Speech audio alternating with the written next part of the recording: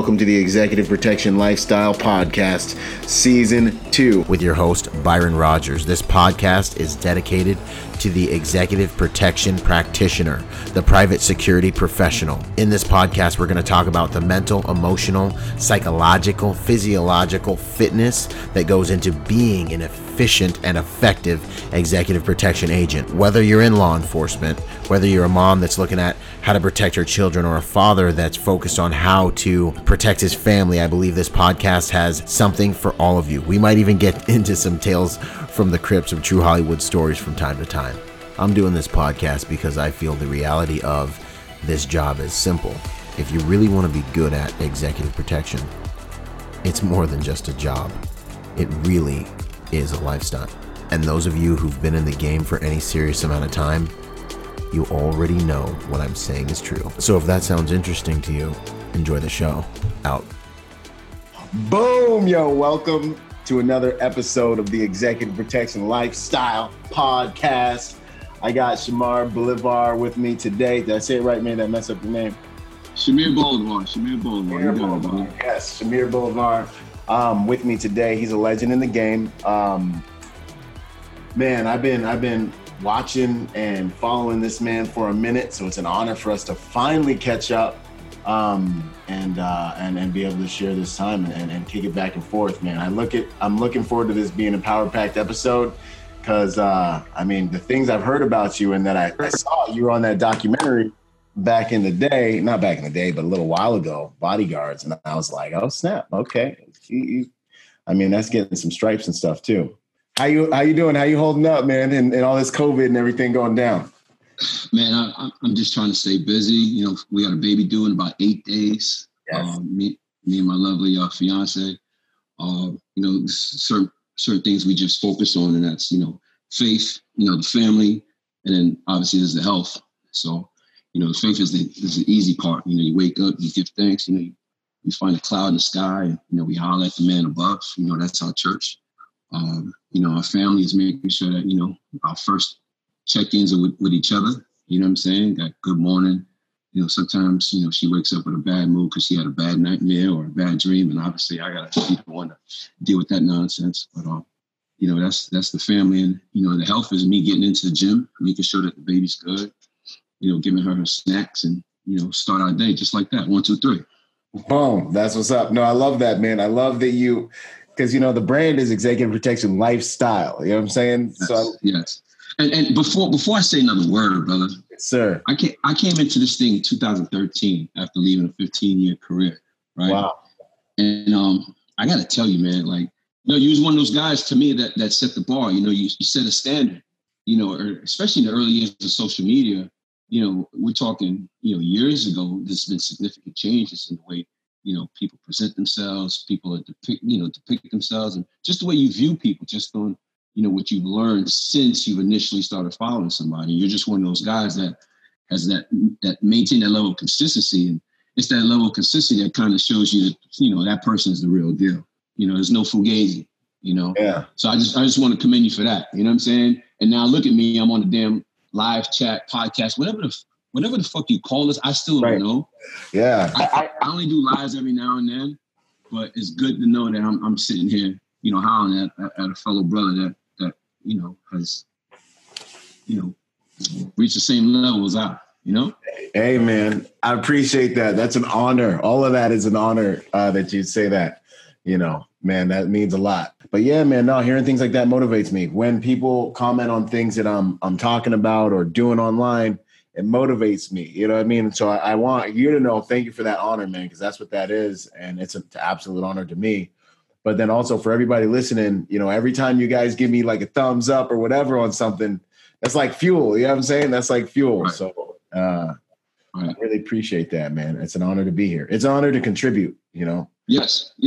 I think, before we even jump into any topics, I think the most important thing that we need to talk about and focus on is we have the ability to create something special in this industry. Right. And we can't look for other people to create that. We can't look for other entities to create a union, to create an establishment, to create, a fraternal order, which is something I only dream about, that I know one day will come to fruition. Right. While I'm still on this earth, because once we unify, once we unite, once we truly bring that fellowship and networking capability to pass, then we will truly see the fruits of our labor, as far as the boots on the ground, the guys that really put in the work for this industry, you know? And I think once we focus on supporting each other, building each other, just, and that has to start with, remember those t-shirts that came out, it'll be Byron versus everybody, or, Shatter Group versus everybody. Well, it's got to be Bodyguards versus everybody. Yeah. Yeah. You feel me? Does that make sense? A rising tide lifts all ships that are at sea, brother. That's how I get down, man. So I think one of the biggest things that I've been trying to kind of break, if I could in any way influence the industry, there's a few things I've been trying to do and I feel like maybe this is a new school thing. I don't know. I don't know what yesterday was necessarily like, but it's, cooperation in so many ways is better than competition. And competition has a healthy place. Everything has a healthy place. Everything has its time under the sun. King Solomon said it. But at the same time, man, I have found it to be so much more powerful to find ways to create synergy, to unite people, to work with, you have your expertise, I have mine. We work together. I plug and play you plug and play me. And so I'm really excited to hear you say that. And our interactions have always been real easy like that. You know what I mean? Like fluid. Right. You know what I mean? Right.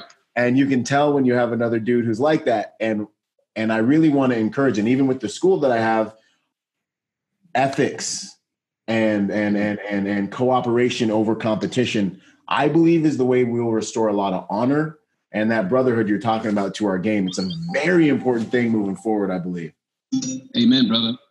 That old adage, 2 heads is better than one. Yeah, man. Well, you know what's better than 2 heads? Huh? Four motherfucking pockets. That's true too.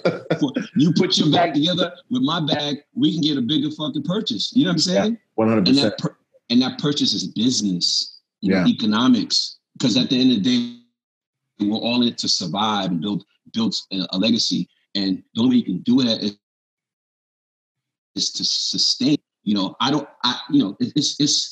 was cool after I made it to a certain point where I was like, you know what, I'm the big fish, but you know what, that pond will always remain that motherfucking pond.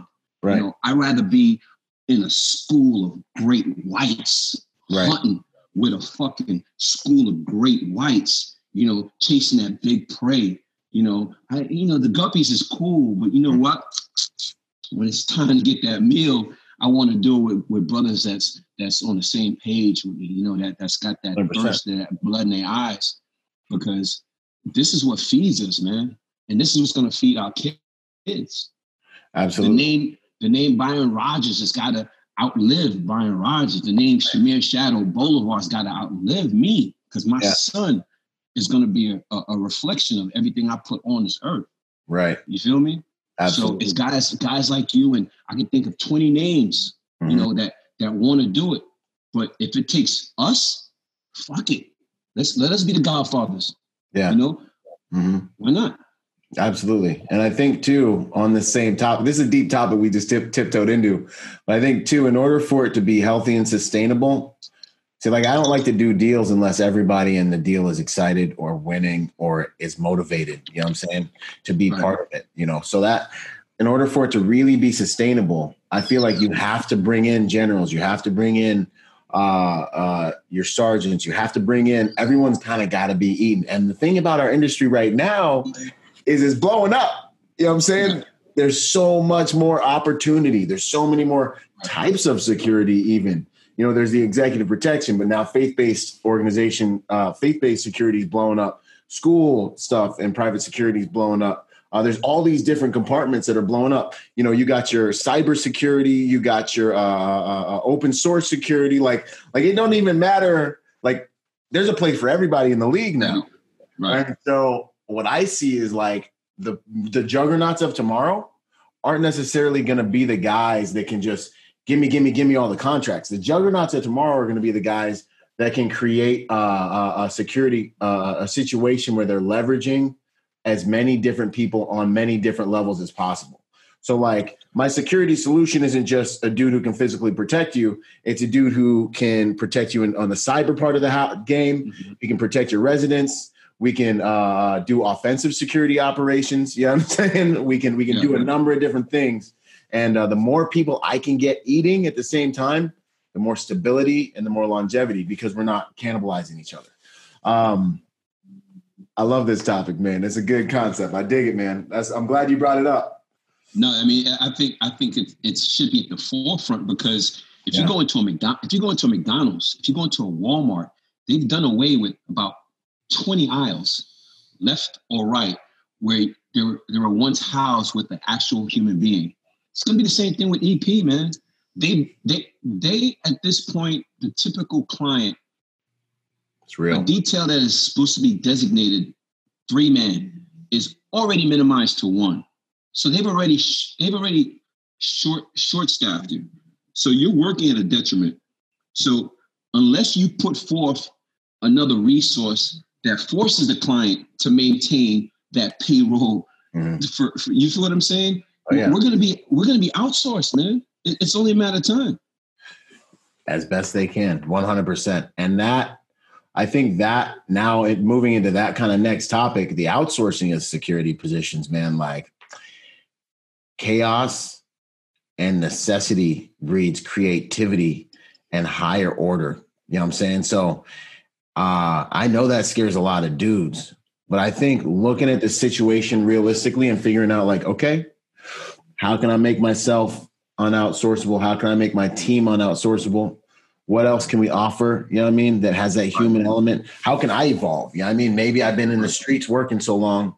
Maybe I should take a look at how to work the social media stuff and the open source stuff. Maybe I should really take a look at, how to offer different things, because that evolution becomes necessary. And then it becomes, you got to be smarter than the power curve. Right. But that's real. You know what I'm saying? Like we've all been in those conversations with the clients, like, yo, I need 8 dudes. I need a tank. I need 2 helicopters. And then you show them the bill and they're like, how about bicycles? Could y'all do it on bicycles? When you got like a short dude, you got like a midget, you charge me half price. I love that. Are you sure you guys can't fit 10 in one SUV? Yeah, right. You're like, homie. I just moved heaven and earth to get these dudes locked up for you overnight. Right. And now you're going to ask me for like, some bicycles and stuff. But anyways, my favorite one, the beginning one, who are you at your core? Oh, man. I'm a father, man. Yeah. Father. And with that fatherhood comes leadership. I'm a husband. I'm a spouse. With that comes love. Outstanding. Soldier, and I'm a servant. With that comes savagery. There's good savagery, which, encompasses evil. And there's that savagery that encompasses what we do for a living. Protect, serving, Unfortunately, you got to take a life if you have to. But, at the forefront of that is basically being an overseer, a protector of those that obviously don't want to protect themselves. You know what I mean? Mm-hmm. Absolutely. They don't understand. They don't even know. You know what I mean? So really at your core, you're a protector. You know what I'm saying? And I think that is like, it sounds so simple, but the reality of the game is those are the people you see at the top of this game. You know what I'm saying? Right. That's why I say protected by nature and by trade, because you move through this space, you shake hands with dudes, you move with dudes, you roll with dudes, and you kind of see like who this is like. This is more than just a job for. You know what I mean? And those are the dudes, if you follow them, they're up in the morning, they're doing all the things you mentioned at the beginning of this talk.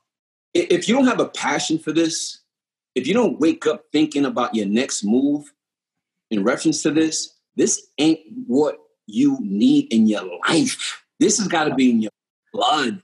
Like when you walk into a Publix, a supermarket or a gas station, and you're not assessing the situation. Yeah, get them. Like I tell my wife knows, we walk into a restaurant and I've literally mentally killed 15 people. Yeah, right. Who'd you kill now? White dude over at the bar, staring at the register too long. That's just in me. It's not a fugazi, personality. It's just, I'm just that guy where I want to make sure everybody's good. Mm-hmm. 44 years of age, after working 15 years in law enforcement, I want to be paid well for making sure everybody's good. That's what we do. Absolutely. Especially in the private sector. 100%, man. And that's just the truth, man. Like everywhere we go, it's like the environment is safer, People, I get in the elevator and everyone gets I always talk about this because I love it. I get in the elevator and everybody's a little bit more like, because you're bigger than a lot of people, I give it to them. I don't take it personal, but I always smile on the inside because little do they know, you're safer. You're in a better place because I'm in the elevator. You know what I'm saying? There's a baseline of good that brings accountability to the atmosphere, really is what it is. You have to have a sensibility about you that, regardless of your political foundation, your religious beliefs, that that the goodness that we have as protectors is what God gave us to utilize in order to make things better, safer. Yeah. Like we are an extension, no matter what. We talk about the Second Amendment and gun rights and all that, but at the end of the day, Byron, I don't want to get too crazy with it, but at the end of the day, crazy you want, dog. You know what I'm saying? I'm a firm believer, because I was on that side. Now I'm on this side, and he thinks from a whole nother perspective. I got a whole nother prescription because I am an extension as a civilian now. I'm an extension of law enforcement. Yep. I'm usually going to be. You and I will typically be the first on scene. 100%. You feel what I'm saying? And to kind of segue that into private sector, we as bodyguards, like we were talking about earlier, we need to create a better foundation, more solidarity, more unification, because at the end of the day, we might actually be bigger than law enforcement. Bro, you're touching on it right now. Like, to me, I think law enforcement is an extension of the order in society we represent. Ooh, say that again. Yeah, I mean, no, boom, man. Because I think law enforcement is an extension of the order that we're supposed to represent in society. So that's the nation, the protector nation. You know what I'm saying? That I'd be building, man. We're the militia, Constitution. Exactly, man. That's the way it's supposed to be. So there are people like us, and I call it the protector nation. That's that nation of people who have it in their blood. You go into a room and you're like, hey, this is why I'm here. I'm going to make sure everything's okay. Law enforcement is an augmentation. They're a support structure to help ensure that order is maintained. But when it goes down, we're going to have to do what we have to do, And what better way, knowing what we know, having the power that we have, and the intellect and knowledge and information that we have, what better way to create a union? Right. What better way to create a fraternal order where nationwide, maybe even worldwide, we create our own support system. We create our own financial foundation. We create our own attorney legal assistance fund for, God forbid, we get into a critical incident and we all know that the client is not going to bail us out the first day. We all know that they're is going to show up and pick them up. Oh, yeah. So what better way to create some kind of sustainable system that we can put in place where, just like when I was in law enforcement, you paid your PBA dues, $38 a check. $38 a check. For us, we might be looking at $10. But you know what? It puts money into a banking system that, God forbid, you have it. You write a letter or send an email to a union that's been established, whether it be Byron Rogers or John Smith from Vegas, and they look over your situation. Boom. Disperse $5,000 for legal fees out of the fund. Does that make sense? Yo, that makes awesome sense, bro. This is big. This is big right now. Like, I'm just sitting here like, yo, we really talking about something serious right now. I mean, that's just me because, especially with this time when I'm in the house, like I created this, and it's not something that I need to like, copyright because it's going to benefit us. But I have like a business model that I told my wife. I said, when I die, you need to just present this to somebody because we have no outs. When we're done, we're done. When the clients are done with us, they're fucking done. They're on to the next one. Mm-hmm. Shit. Often enough, while we're with them, they're shopping around for the cheaper rate. Yo, man, you might be too real for the podcast, bro. That's the truth, and that's the game. It's dog eat dog. It's feast first. It's feast or famine, And you have to be thinking like this. This is the 100-foot view. You know what I mean? Like you guys are getting right now. This is y'all. Some of y'all want to get in the game. Y'all want to do whatever, but this is the reality of the game, and you have to know it. And you know what? You can't. I was going to post something today about don't hate the player, hate the game, but you really can't take it personal. You need to understand the rules of the game, and you need to understand how to play your position. And if you want a new position, you got to understand how to graduate to that new position. But being mad and upset, you're just going to lose and be mad and upset. Going to be broke too. You're going to be broke too, my man. Yep.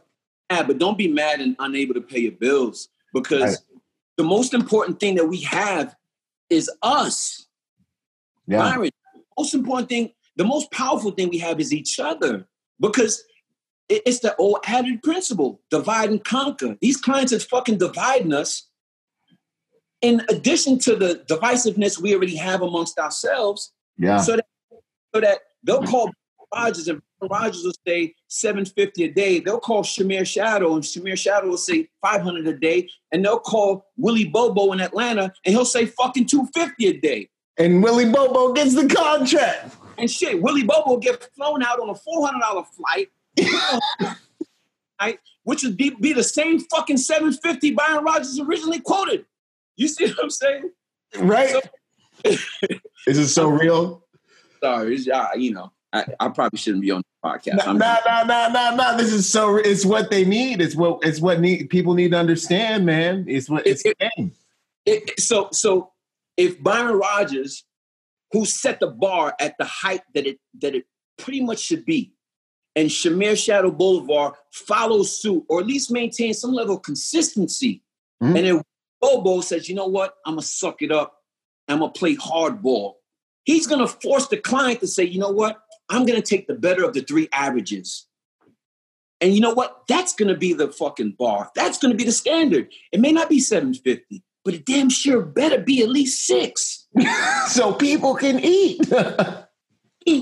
And the client will understand that, you know what? This is consistency. And this is the industry. This is the value of my product that I'm purchasing. Exactly. And really it's a matter of honor, man. It's a matter of honor. And I think that's also why it's so important to have people in this game who really believe in it and who have it coursing through their veins. You know what I'm saying? Because if that's the case, you're not going to take a contract where you're hurting the game. It's an honor thing because your honor is going to stop you from taking a contract where you're hurting the game, you're devaluing yourself, and you can't even like I've had moments where I'm like, I can't go back to my guys and ask them to work for what this client's talking about right now. I just can't do it. You know what I mean? What does that say about me? Right. And my company, like I can't send out the email with these numbers. Doesn't make sense. And that's the honor part of it, and that's big, really what you're talking about. That's huge, man. That's something and this is kind of really moving back towards that, what you were talking about in the beginning, man, and creating an environment that makes it so that we can all prosper in this game. Because when people are not operating this way, it's creating an environment that is corrosive to us as the service provider. It's toxic. Mm-hmm. Because like you said, before I had the wherewithal to figure out the speaker system, you broke down the dimensions of security nowadays. Your faith-based protection, you got your residential, you got EP, obviously you got entertainment, uniform. I call it, uniform division, which is what we have. there's so many different facets. And we as a entity, and I say entity meaning no matter where you go, security platforms are pretty much standard. It's just certain people stick to a certain standard because of their morals and principles, training, and experience. Mm-hmm. And that is what sustains them. What predominantly becomes an issue is you got the new guys that come in, and I have nothing but love for the new guys. But if the new guys, like I was once a new guy, we all were once a new guy. If you understand that there's certain principles within an industry that you must follow in order to become that top tier personal protection, security guard, bodyguard, whatever the fuck term you want to call us, you have to put in the work. You have to make that sacrifice. You can't say, okay, I'm a celebrity bodyguard. I need to make X amount of dollars. No, you have to prove yourself. You have to pound the pavement. You have to stand outside the fucking SUV for 10 hours without being able to take a shit or take halls and walls too. We can forget them halls and walls, Pippin. You know, like I remember, you know, people complain about making $300 a day. Okay. I remember working for fucking free, Byron. Wow. Byron, I remember working for free. When I left my agency in 2013, hey, and I'm going to say this before I say that. The greater the police officer you are, doesn't make you a better bodyguard. The better soldier, infantryman, recon sniper, whatever the fuck you want to call it, doesn't make you a better bodyguard.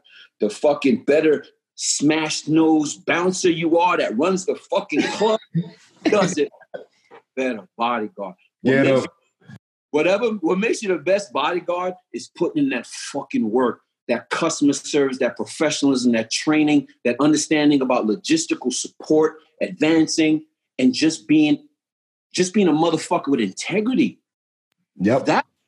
That's what these young guys have to understand. The money's going to come, and the money's going to come bountiful if you maintain those levels of consistency and standards. And I think we end up fighting each other, like, and you know, we have a lot of I call them urban clients because, you know, street music, rappers, whatever the hell you want to call it. So a lot of times we have to go to venues that aren't red carpet. We have to go to venues, you know, aren't like the Ivy in California. Right, you right. know, Get them. We go to them street hood ass clubs with A-list clients. And we run into club security. And instead of receiving like that fraternal, that fellowship, yeah, we're bumping heads. And they don't understand it's not a separation of power. We're equal in power. You're the king in your empire, and I'm the fucking king in mine. Now let's rule this motherfucker together. Right. Instead of, hey man, let me check you again after I checked you 3 times at the door. They flex on you right quick. You can't come in this section. Like, motherfucker, you wouldn't have this section if my client wasn't here. You know, so we need to get back to the bare bones of this industry and say, you know what, let's come together. Yeah. You know, let's build and unite so that Byron Rogers in his world can come to my world and feel loved and feel accepted and better, and most importantly, feel fucking protected. You ever been to a situation, and I don't want to keep talking because I talk a lot. No, run it, bro. This is good. This is when I knew shit was fucked up. I went to a club, and I want to say it was either North Carolina or South Carolina. No offense to any of those 2 states. I love them. You know? But I felt more concerned about club venue security than I did the motherfuckers there. Oh, man. See. I tell you. Well, and in this game too, dude, oh man, there's so many different things. Like when you roll into a venue, the different compartments or jurisdictions of security, it's like, yo, you got the house, you got the movement dudes. We're all here to do security. We're wearing the same jersey. One of the main things I try to focus on, especially in my advanced work, and sometimes you don't get to do it, is making that relationship. Hey, homie, respect. I'm going to be coming to your house with my goods. You know what I mean? We are dependent on each other. You know what I'm saying? Like, you know, I'm here to serve you. You're here to serve me. You make me look good. I make you look good. You get a white envelope at the end of the night. We want to come back. You know what I'm saying? Like, let's do this. Let's all make this thing work. You know, that on the EP side of the house can go far, really far. You know what I'm saying?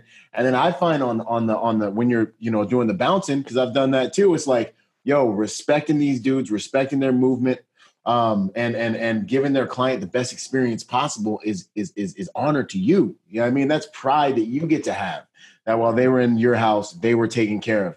And those EP dudes, you know, they're going to respect your game. They're going to respect your house when they see that that's how you roll. You know what I'm saying?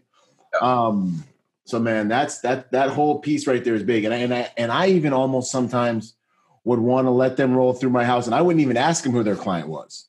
Because I knew what I was doing. You know what I'm saying? It's like, I know how to protect your client. I know how to move.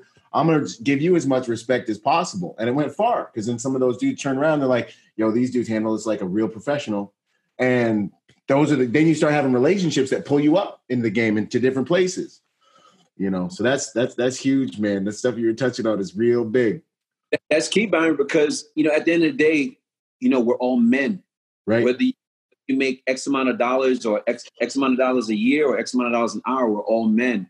So it's important that when you come across a man that's, whether he's wearing a black T-shirt that says security in the back, or he's wearing a fucking, you know, black hoodie that represents Nicki Minaj, like, you know, same fucking human beings. Yeah, same team. You know, the pay doesn't determine the level of your manhood. Of respect and honor.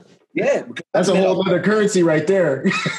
I've met a lot of clowns and goofies that were with top tier clients that I was like, you know what?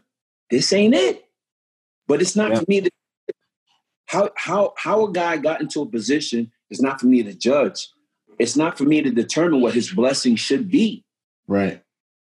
He may have put himself in the position to receive that blessing. It's not for me to question it. If I question that blessing, then I've just opened up all my blessings to questioning. Does that make sense? 100%. Yeah. Take the log. So I give respect to the door guy. I give respect to the guy watching the back door by the bathroom. Get him. That might be the motherfucker that saves your ass. Really, you know? Though, really, it's a currency. I personally look at it as a currency. I am default respectful when I run into anybody, especially dudes who are on that warrior path, warrior code, and any kind of the stuff that we do, like anywhere in the security industry, because that means they're those types, you know. But I'm default respectful to everybody, because the reality is you don't know who you really don't know who's going to save you. Growing up there, I went to this house party real quick, like little side note. I went to this house party, met this dude, alumni dude, kind of like a name in my area, like, yo, this is a bad dude. You know, we see each other, game recognized, game, boom, boom. You know what I mean? It was just like one of those respect moments, right? I'm in the house minding my business. Some female comes up and talks to me. We're chilling, whatever. And all of a sudden, boom, something goes down behind me. I turn around. The dude I said what's up to on the way in tackled his homie who was going to break a bottle over the back of my head because that was the chick he was jocking. like respect is a currency. You know what I'm saying? Yeah. Priceless. Absolutely, bro. And you know what I mean? I could be the baddest dude in the world. You know what I'm saying? Ninja fu and shooting everything, but you catch a bottle across the back of your head, homie. That's a fact. You don't need Jesus. So yeah, man, that respect, default respectful. And the other side of it is, you know, the way I live anyway, anybody can kill you. Okay. Especially the people that you don't see coming. And then the other part of that is in this industry, people want to get next to your client. And then we come full circle. Yeah, you get locked out of a VIP area because house security's flexing on you. Now they got your girl, dog. They're chilling with your client. You know what I'm saying? They got your girl, dog. And then, you know, something goes down in VIP and they rescue your client, you know, and like, where were you? And, you know, they trading cards and it can get real weird real quick. He's like, let me just pour me. Listen, I've honestly, and I've got like my brother Stack, you know, Jamar, you know, Shatter Group Atlanta. Mm-hmm. I've hired more guys than I've capped. Yeah. Real, like, and to anybody watching, I want you guys to understand that we have to wear many hats. many, many hats. Daily, man. When you're running a company, you know, don't get jaded by the numbers, because yeah, you might hear 600, 750, but the fact that you're getting paid 400 out of that 750 doesn't negate the fact that I have to pay workman's comp insurance, business insurance, right? Taxes, You don't even get a business. Yeah. Payroll taxes. And then out of that 200 or so $50, I got to find $40 or $50 that I can call a profit. So it's more to it. And I want you guys to understand, guys and girls, because we have amazing women in this industry. Right. And that's another segment that I really want to help blow up is the female. Okay. But we're running a business here. And it's a full-fledged business that at the end of the day, we're responsible for people's livelihoods. Like, I'm literally responsible for making sure that my guys, just like we're dealing with this epidemic, so I don't have to tell you, you know, you have certain details that are set in place. They're not salary, but they're consistent details that are set in place where the guys show up consistently. They work with clients. Boom. They get a check. Boom. Now it went from slow money because it's slow season to no money. So the same as that I was responsible for helping feed so that they can feed. You see what I'm saying? So it's bigger. So now you understand it's bigger than just Shadow Group. It's bigger than Executive Protection Lifestyle. We have a responsibility. Yeah, I don't physically put the bread in my brother's daughter's mouth, but I am responsible for helping him buy that fucking bread. So even now, I'm hunting for new shit. Yeah. I'm hunting for anything because I'm good, but I need to make sure that my guys are good. I need to make sure they can sustain and come out of this, you know, not just alive, but, you know, you got to understand. Winning, man. It's rough. You know, you're home and your significant other is like, hey. You know, do I still exist? Yeah. So when we're going to do anything, and then your life doesn't belong to you because your client's hitting you up like, hey man, I need that one thing. Can you just hop out of my back pocket with a violin and fix all my problems real quick? Hey, I know it's 2:00 in the morning, but I don't care. Meanwhile, you know, your old lady's credit card or debit card got declined because no money. Right. And they still want you working. No money. Yeah. Well, and that's the thing I think too, like what you're talking about. I've seen agents get tripped up on once they see numbers and they're like, oh, well, he's making this much off me and da-da-da-da-da-da-da. I'm like, yo, hold up. First of all, I always try to help agents. I always tell agents personally, like, don't worry about the numbers. Don't pay attention to how much that client's spending on that. It is none of your business, and it will jade you. It'll poison you. Because like I see dudes being like, yo, he just spent $2 million on a new pencil from China, on a new pencil from the Rhodesian mountains, and he can't just drop $500 a day on me who's supposed to protect his life. I'm like, don't think like that. That will poison you. And that's his business. And that's between him and God and whatever he's down with. You know what I mean? That's one thing. The other thing was with the business, and I see guys sometimes like, oh, they're making this much off of me. And that's not fair. I'm like, listen, this is a relationship you're in with your employer. He's providing you an opportunity. Right. Fulfilling that. This whole thing is a circle, pimp. You know what I mean? If you fucking work at Office Max or Kinko's, you can go to the boss and say, hey, you guys just bought a new copier. I need a raise. Yeah. Looks like we got money around here. We got money right here. Like, until we get these clients, there's no we. What we have to do is get bigger clients that are willing to pay bigger money by offering better services. Better services, exactly. About the short-term quick buck and focus on the longevity of the dollar. I got guys, thank God, Byron, right now, and I don't even know if they're watching, but I got guys that are working full-time with clients, and I every day or two, text me, hey, God bless you for putting me in position, because if I didn't have this full-time opportunity, I don't know what I would do. I don't know where I'd be living. I don't know how family or taking care of my mom. Like, when you talk about that, you understand that this business is about longevity.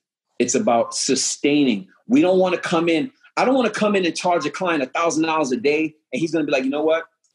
Yeah, I'll give it to you this time, but next time I'll call somebody else. I'll charge a motherfucker $650 a day because I want him to call me 7 days a fucking week. Yeah, long money. Long money. Because that's going to help feed the guys that work with us. 100%, bro. No, you're speaking truth. That's that truth bomb, man. I always take long money over short money, and I always take relationships over everything, because them relationships are really what feed. If I even smell anything with a client or even with one of my guys where money is getting in the way with a relationship, I'll give way to save the relationship, because the relationship is the ultimate value. I think everything that comes in and out of our lives, good and negative, comes through relationships and the value of those relationships. I commend you for that, because as a business owner, we take more losses than wins, bro. Oh, yeah. You're out there getting punched in the face all the time, daily. The troops don't hear. Just today's Friday, right? Yes, sir. Just today, I send my invoices in, and I know probably one of my accounting firms is probably watching, but I send my invoices in on Monday, and I pray and hope that Friday they come in. Why? Because my guys need to eat. Yeah. So they don't understand that we're constantly sending emails, we're making calls, we're humbling ourselves. Hey, good afternoon. This is Abigail. I was just calling to see if you got invoice number 1115. Meanwhile, I understand that my guy is starving. Like, you know what I mean? Yeah, he's depending on you. He's depending on me. So we have that pressure. It's a pressure that we welcome because we entered this. We wanted this, but we have a responsibility to maintain it, And I think that's really what separates, man, people that do a lot of good things in life and people who don't, is that taking that responsibility seriously. And then, it's really interesting to say being others centric, being so focused on others, like you're like, my guys. And a lot of people don't realize that that's how you prosper. Okay. You know what I'm saying? Like, that's how you do it. You know what I'm saying? There wouldn't be a fucking shadow group without my guys. There wouldn't be, when I first started this shit, Byron, it was just me, shadow. That was the thought. Like, that was my name. Yeah, okay. But I always knew that it would have to be bigger than just me. Mm-hmm. I came up with this phrase, and it means so much to me. Everything is different now. You know why? Because it fucking has to be. Everything has to be different than it was yesterday. Everything has to be different than it was 12 hours ago. Because if it's not, I haven't learned anything. I haven't progressed. I haven't gotten better. So everything has to be fucking different now. You know what I'm saying? Oh, yeah. No, that's absolutely good, man. And that's the way life is, man. And the second you get too afraid and you back away from that, that's the second that the entropy gets you. That's the second you start going extinct. And that's the second you start that slow death. Because everything is different second by second. It's just some people are paying attention and some people are becoming crystallized. All right. They get complacent, man. Like, even with, like, people always say, hey, man, why you always look angry while you're working? I'm just locked in. I'm focused because I've been on long-term assignments where I've had to move out of state and live with my clients and one-on-one, that whole fucking bullshit. Mm-hmm. I am at, you can go from hero to zero like that. Like that. Like that.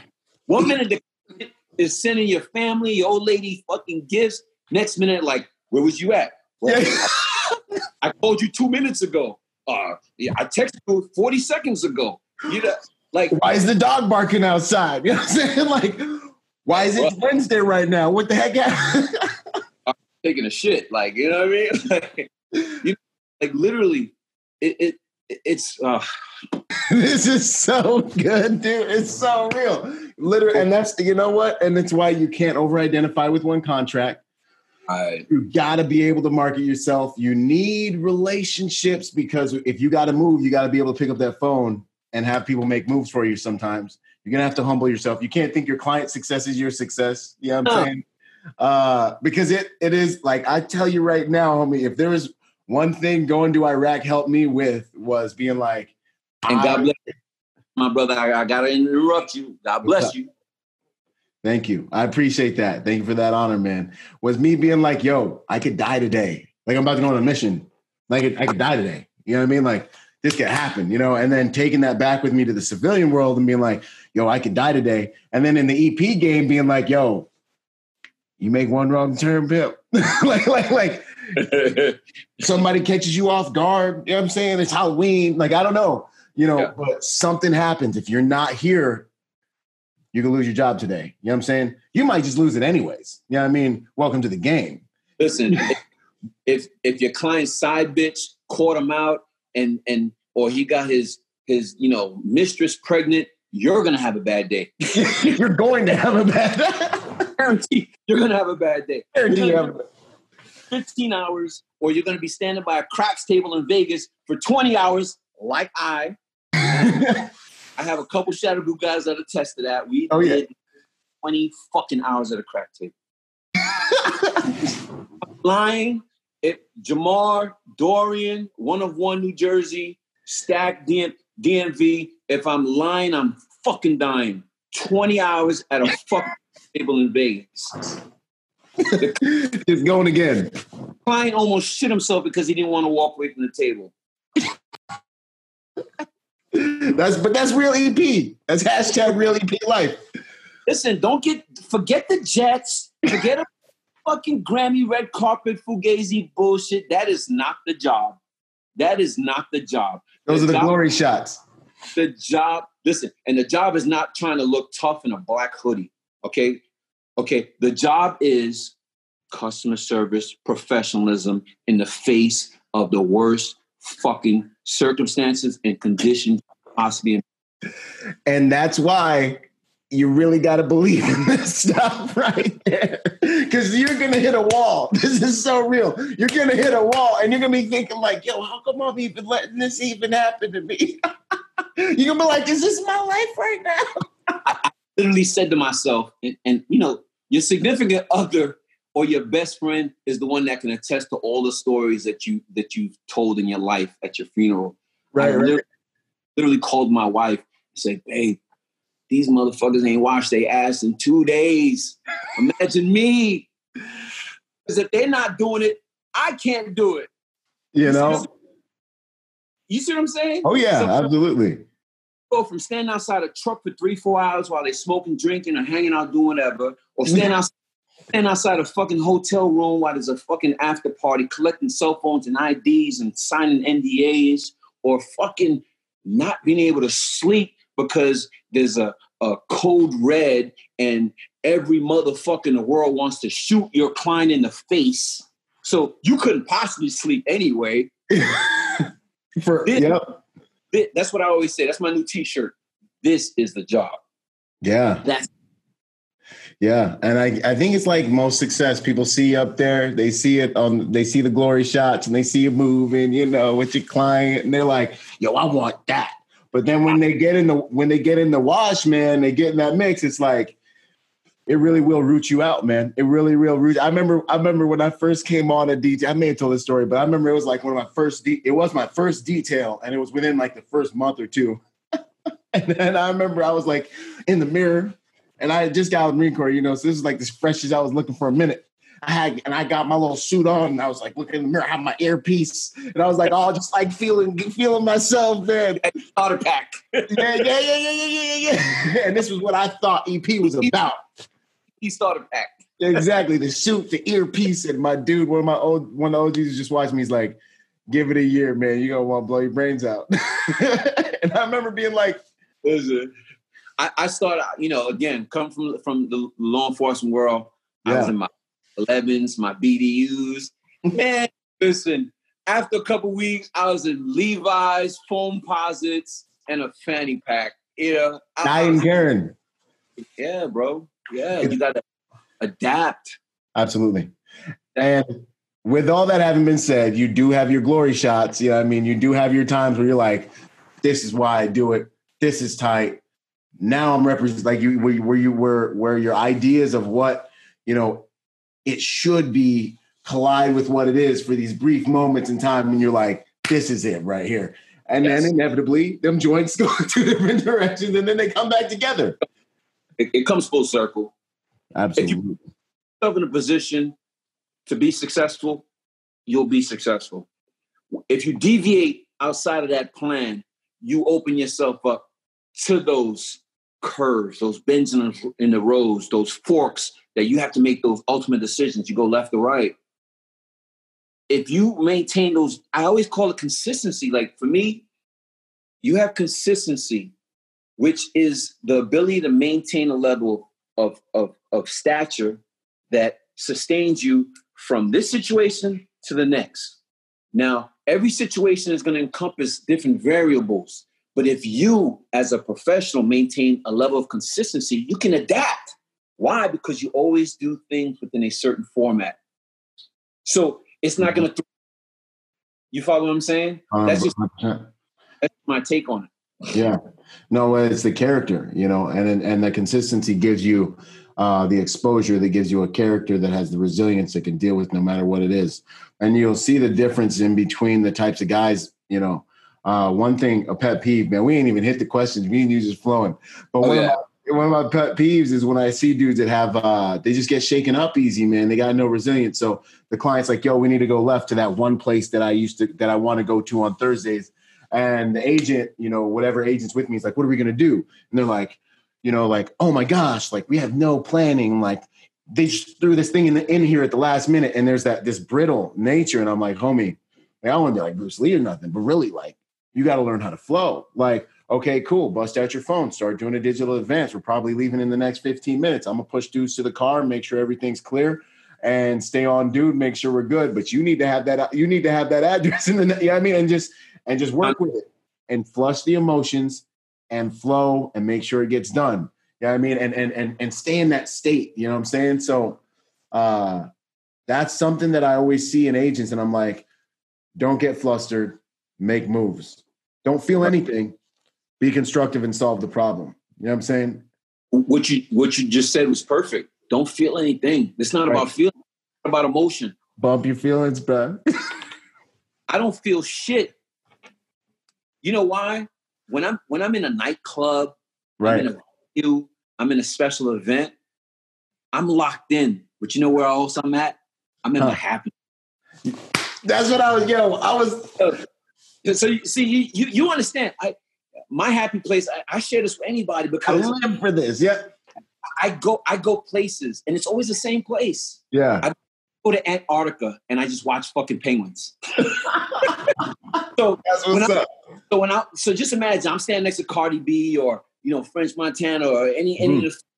I'm in a hood ass club, and dark in LA. Because there's friction during Super Bowl where Cardi was talking blood and the Crips were threatening to do drive-bys. I was in my happy place. Yeah. I'm in the middle of all the turmoil. I'm watching my penguins in my head do belly flops. I ain't got no fucking emotion because whatever happens, it's supposed to happen. Right. Because I allow it to happen. My response to that is what determines the outcome. Right. Whatever is going to happen. So you can have emotion. You just got to be mentally prepared to deal with whatever happens. That's what defines you. That's what determines what kind of EP guy you're going to be, is the reaction. Because we can't be proactive other than the logistical, the advance, and the preparation. You can only do but so much. So much. Yeah. We get paid to fucking react. You do something, I do something. You try something, I put you down. Yeah. That's it. And that's the game. And what y'all are listening to right now is that's the warrior philosophy behind a lot of what we do and how we move. That's it. It's already being okay with being strong enough to look reality dead in the face, like no matter what happens. And then understanding certain values like, yo, whatever comes out of reality right now, I got to be here. I got to be able to deal with it. I can feel about it later. You know what I'm saying? I can talk about it later. I can process it later. But right here, right now, I mean, it's that same mentality of, you know, when I was in the Marine Corps and it's like, we're going into a house and something happens. One of your guys falls in the door. You got to keep moving. Feelings are for later. Get up. What's that? Sometimes you might have to step over them. Exactly. You got to keep moving. And you got to protect the whole, protect the body, finish the objective, you know? And I feel like it's a very important warrior philosophy because I see dudes getting shaken up because clients are throwing in like fly ball stops on the way home. You know what I mean? Sometimes. And I'm like, homie, no one's shooting at you. And even if they were, and you got an arterial bleed and you're still taking fire, guess what? Your feelings are your enemy. You need to control what you can control, neutralize the closest threat, and deal with what you need to deal with, prioritize and execute. And if you can't do those three things, you're dead. Now find the place the client wants to go on the way home. You know what I'm saying? Stay cool and let's get back there and do it with a smile. Don't be stressed out around me. You know what I'm saying? That's good, man. I love that penguin analogy, man. I love that penguin analogy because you got to find your mental space in this business because you're going to have clients that will walk past you, Byron. They'll walk past 10 fucking times and won't even acknowledge you. 100%. They'll walk 100 times and won't even look at you. But you're supposed to put your life on the line. You goddamn right. Yeah, and I'll do it. Yeah, and that one that me and my boy were talking, we're working. This is a big one because I have a lot of guys come to me and they're like, yo, you know, they're treating me this way and they're expecting me to do this. And I'm always like, listen, what you're going to do for them in an emergency has everything to do with who you are as a person and as a protector and why you signed up, not necessarily about their code of ethics. Because what you're dealing with here is you're dealing with the nobility. You got to understand there's a complete difference between the nobility and the warriors. We have a warrior code that is based on honor. How else are you going to die for somebody? You know what I mean? Right. This isn't about money. It's about honor. Right. And they have a code that's built on something completely different.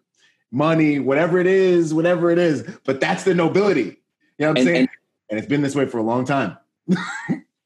And you have to separate their principles from yours. Yep. You got to keep your honor. At the end of the day, it should never, ever even be a concern because they'll never intersect. You're there to perform a duty, a service. You're not there to be the buddy. They don't got to say good morning to you, homie. Yes. Drink with them. You're not there to read the Sunday paper with them. You know, you're not there to look at pussy with them. I don't know if I can. You do what you want, man. Again. There to do a job. And I find, especially with the young guys, they get too emotionally involved, too emotionally invested instead of physically invested. There needs to be that separation.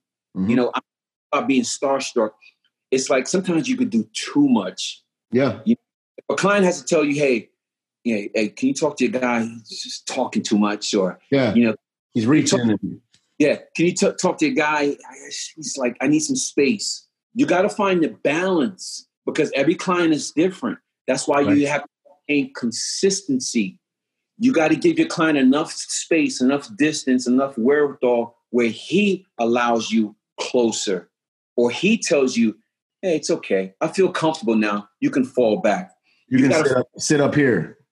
Exactly. Or, hey, you hungry? You got right, I'm fucking hungry. Let's eat.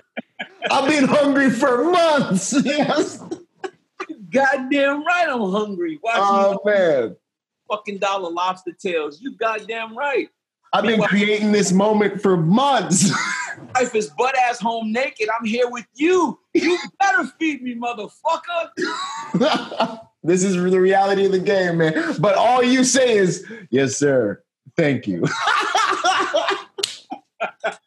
This is real EP stuff right here.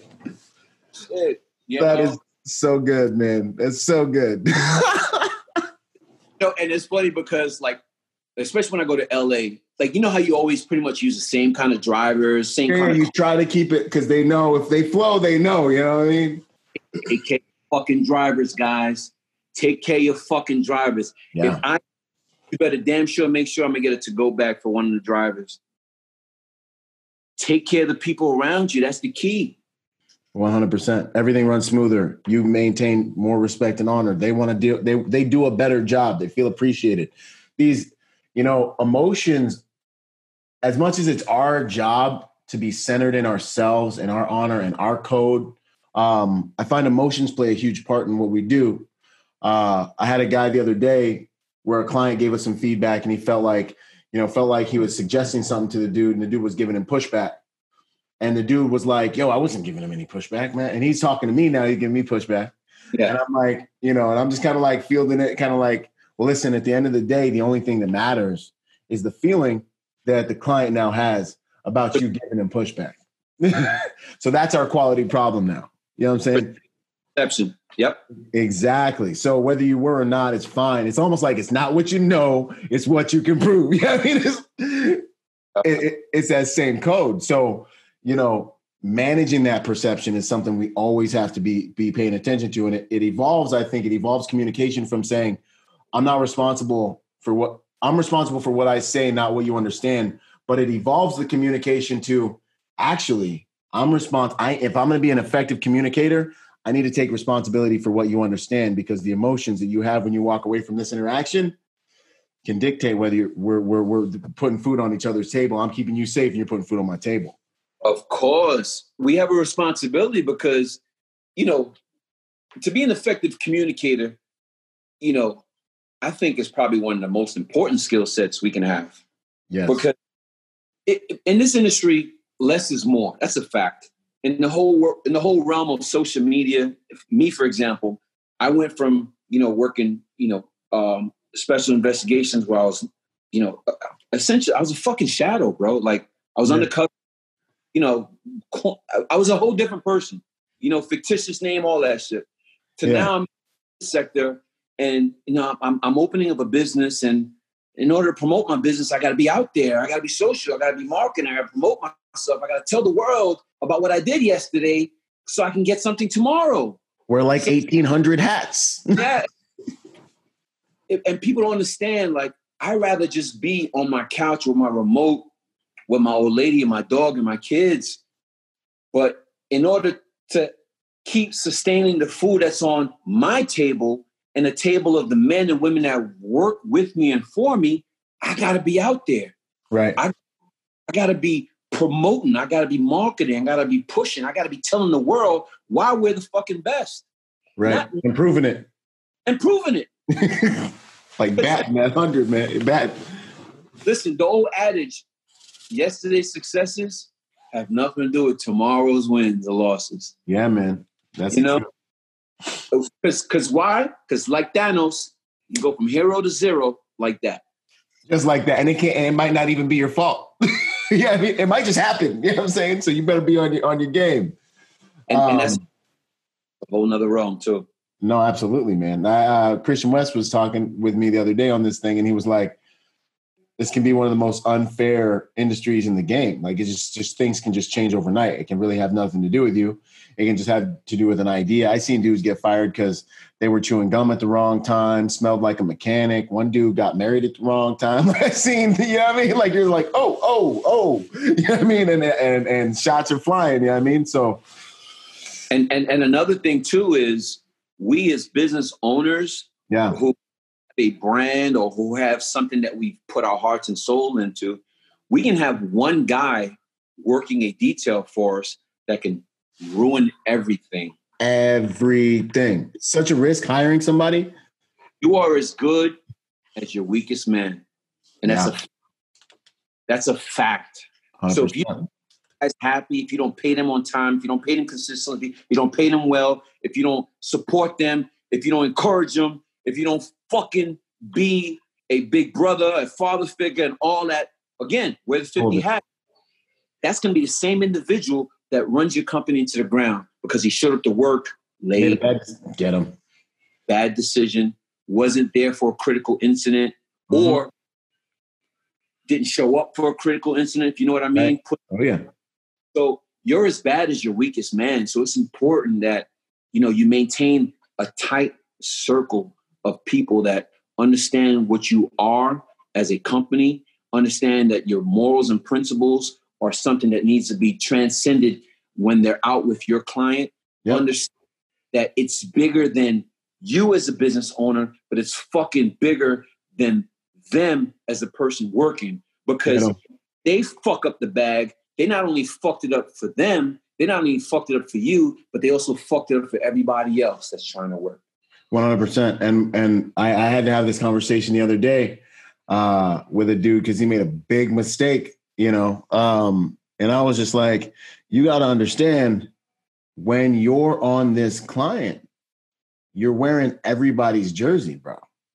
Yeah. We're under fire right now because of shenanigans that have nothing to do with us. You know what I'm saying? Client gets audited. Here we go. Security's getting kicked around. You know what I'm saying? Like, it's Tuesday in the EP game. You know what I'm saying? Right? And I'm like, we're under fire for whatever. You can't make these mistakes. And you have to understand that whenever you're with this client, you need to keep in mind a few things. You're selling the security concept to them. You don't make them money. Every time you have contact with them, you're selling this whole thing to them. The second thing is you're wearing everybody's jersey right now. You make a mistake, you drop the ball, and guess what? Everybody is affected by that decision and might stop eating because you decided to do whatever. You know what I mean? Fall asleep, show up late, da-da-da-da-da-da-da-da. Now. Flirt with their girls. Bro, listen. I see it, yo. I seen that one. I seen the whole. Listen, we can have an episode on all the fails of this industry. Just EP fails. Just bop, bop, bop. Hey, Shadow, can you do me a favor? Yeah, listen. I love you guys, but can you just not get him back tomorrow? Yeah, he was trying to flirt with my side bitch. Can you imagine getting a phone call like that? Or hey, I'm a big partier. I do whatever, blow, smoke, drink. I didn't think your security would smoke with, not that it happened, but it has happened. But maybe it's happening. Right? You know what I'm saying? Like, I do what I do, but like, I'm the client and like, he's working. You know what I mean? Like, I'm not trying to make it weird, but. Matter of fact, he owes me $60 for some weed that he. It's real though. Yeah. What would you say to well, actually, we'll go here. What is the hardest lesson you've learned during your time in this game? Hardest lesson, man. I'm still learning them, man. Again, the hardest lesson would be you're as good as your weakest man. Mm-hmm.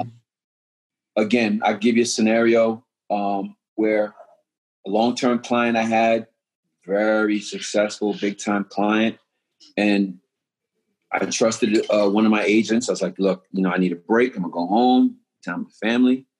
And the agent was getting $450 a day, which is over, I think, $3,500 a week. And he was telling the client that, I think I should be getting paid more, And the client's like, what's wrong? Shadow's not taking care of you? This happens on the weekly in this game, y'all. Pay attention. And he's in the client's ear because, I'm taking a break as the primary. It's like, Shadow just bought his son a new little dirt bike. And, my mom's is in the hospital. And Shadow just bought a new car. And, I'm having a hard time paying my bills. It's killing me, man. So you can relate. That's why you're laughing. Yeah, no.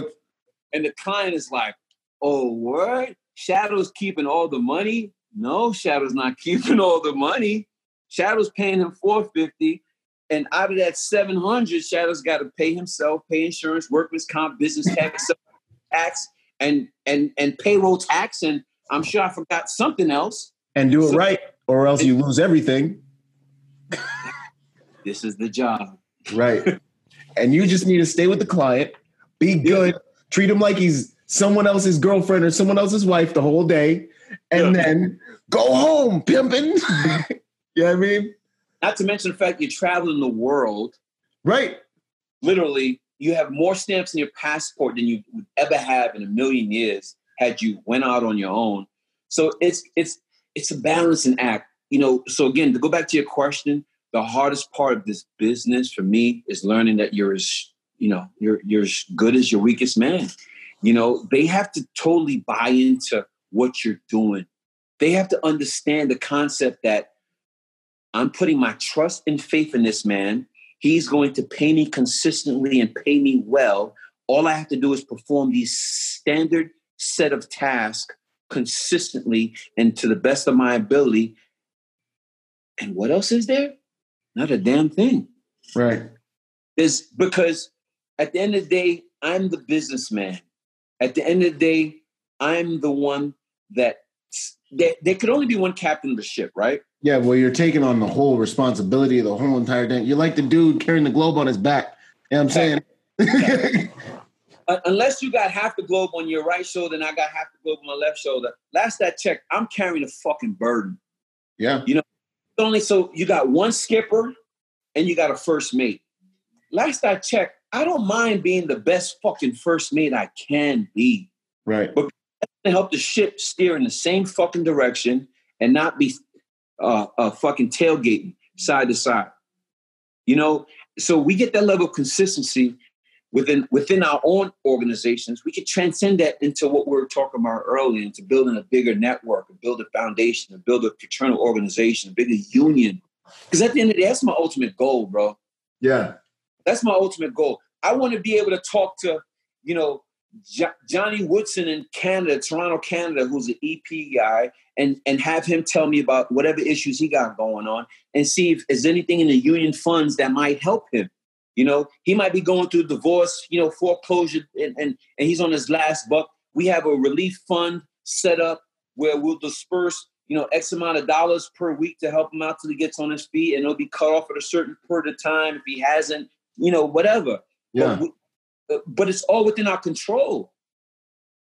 It's all within our grasp. It's just a question of how we go about creating that, how we go about elevating those, Mm-hmm. That makes sense? 100%, man. And that's the goal. And I think the values that we're talking about are the ways there, It's just that these are high level things that unfortunately a lot of people have to learn through trial and error. And that is, why I do this, you know what I mean? Because they can hear these conversations and they can get some perspective on what it truly takes to be successful in this game. You know what I mean? Right. And why we don't lowball contracts, and why we try our best to train our clients or to explain to our clients, this is a higher end service and this is why we charge this. You know what I mean? And you know what I mean? And so that's kind of what this is. This is us trying to educate that game and helping other agents who kind of trying to like lessen that learning curve so they don't have to go out there and learn it themselves. The wise ones. It's funny because, our phones, we check our DMs, and I get messages all the time, Byron. Hey, I'm new in the game. I'm new in the biz. How can I go about getting clients? How can I go about starting off my company? And I think back, when I first started, I was like, I used to work for free. Hey, tough guy, jobs a year, 2012 and all that other shit. Yeah, but on another realm, you're a new jack. Nobody knows you. Right. What the fuck are you? I would go down literally, Byron. I would drive down from my residence in Palm Beach to Miami, an hour away. And I would go to the local night spots, the hot spots. This is OG finding contract stuff right here, man. I always love hearing about this. I'll tell you the genesis of the Shadow Group. Yeah. Here I am, I got my after 15 years, you're vested, you got your pension, you have an option. You could either,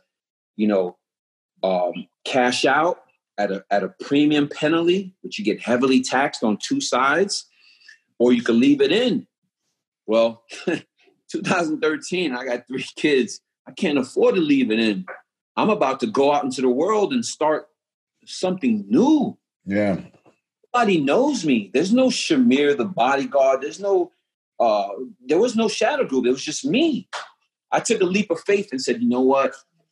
I'm tired of having to work off-duty details as a police officer to help pay for my daughter's gymnastics or my son's karate classes, because technically he couldn't afford it on a policeman's salary.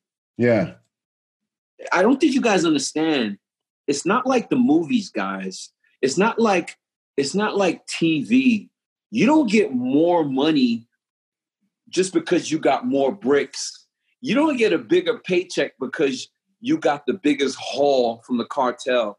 It's the same fucking check.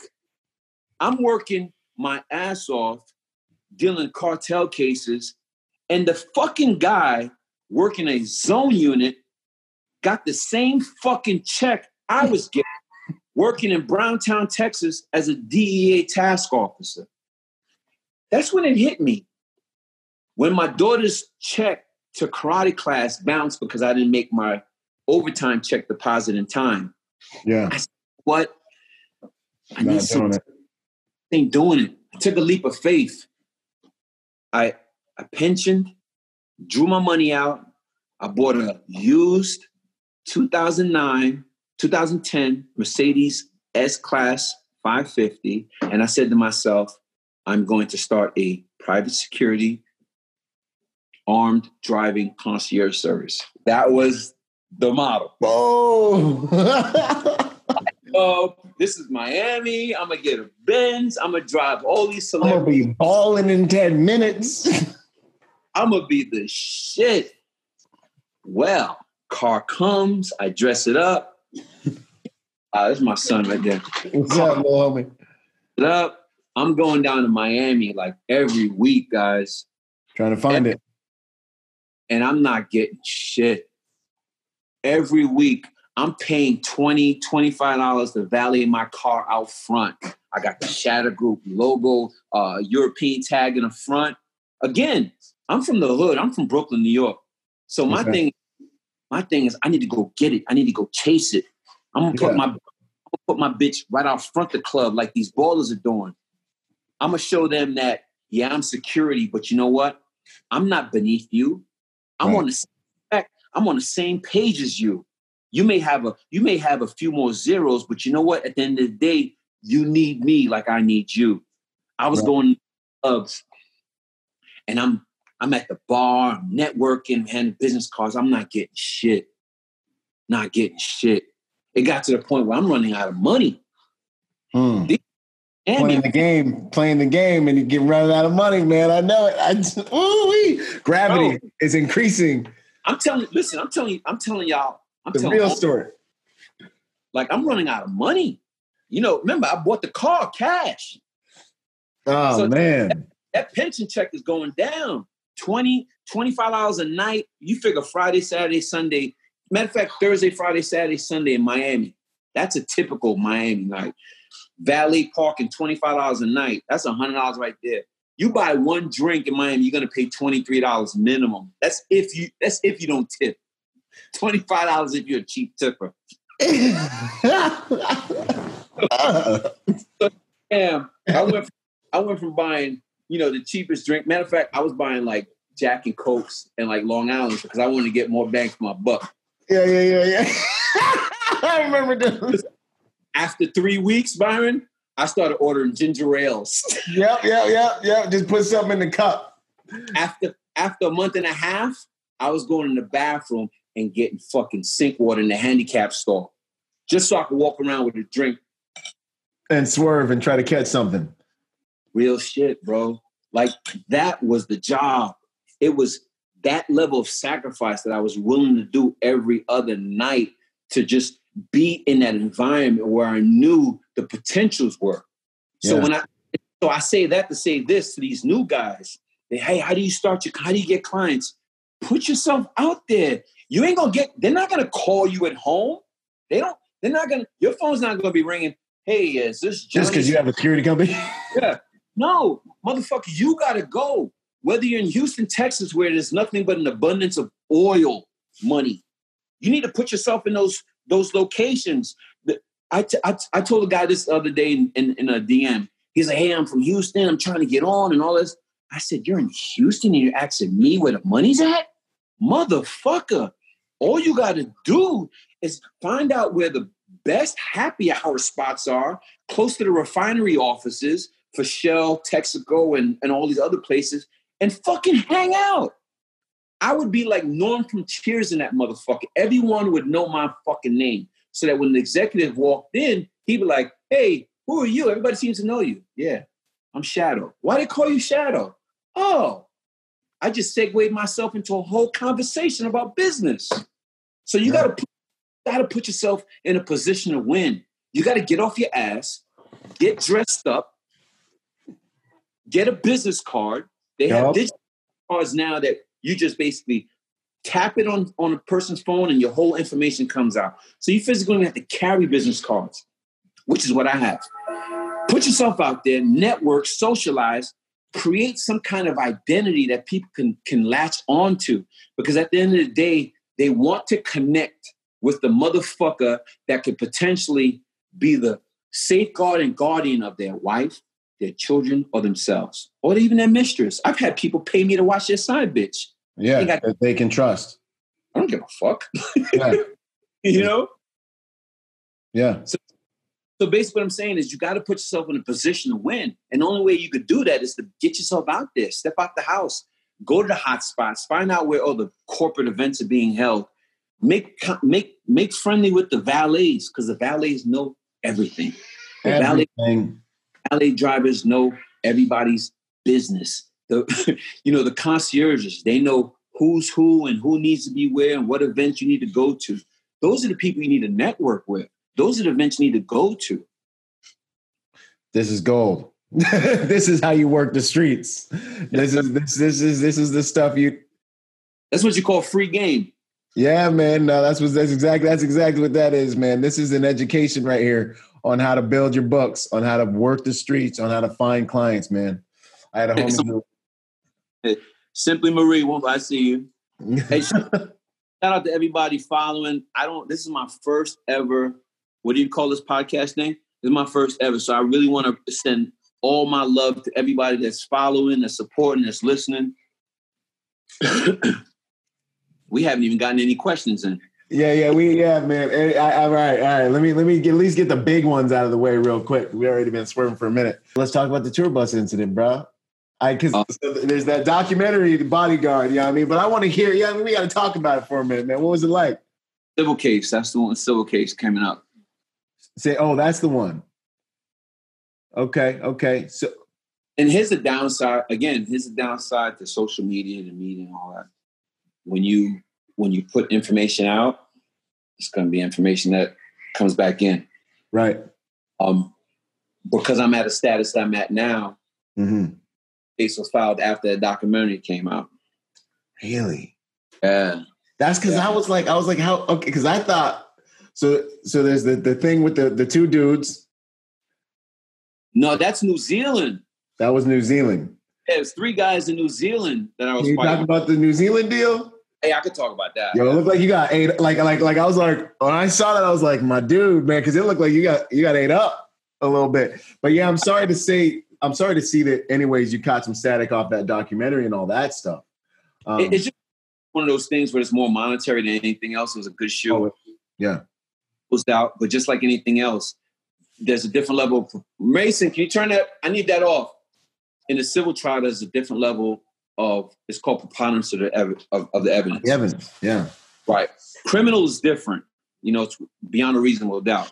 Civil is different. They just gotta basically prove, well, maybe he probably shouldn't have shot 4 times. He should have shot only 3. You know what I'm saying? Or he could have shot yeah. the elbow. He didn't have to shoot him in the cheek or the chin. Yeah. So that's where we're at. But New Zealand, I could definitely speak about, man. You can ask me any questions on that. That is closed out officially as of like.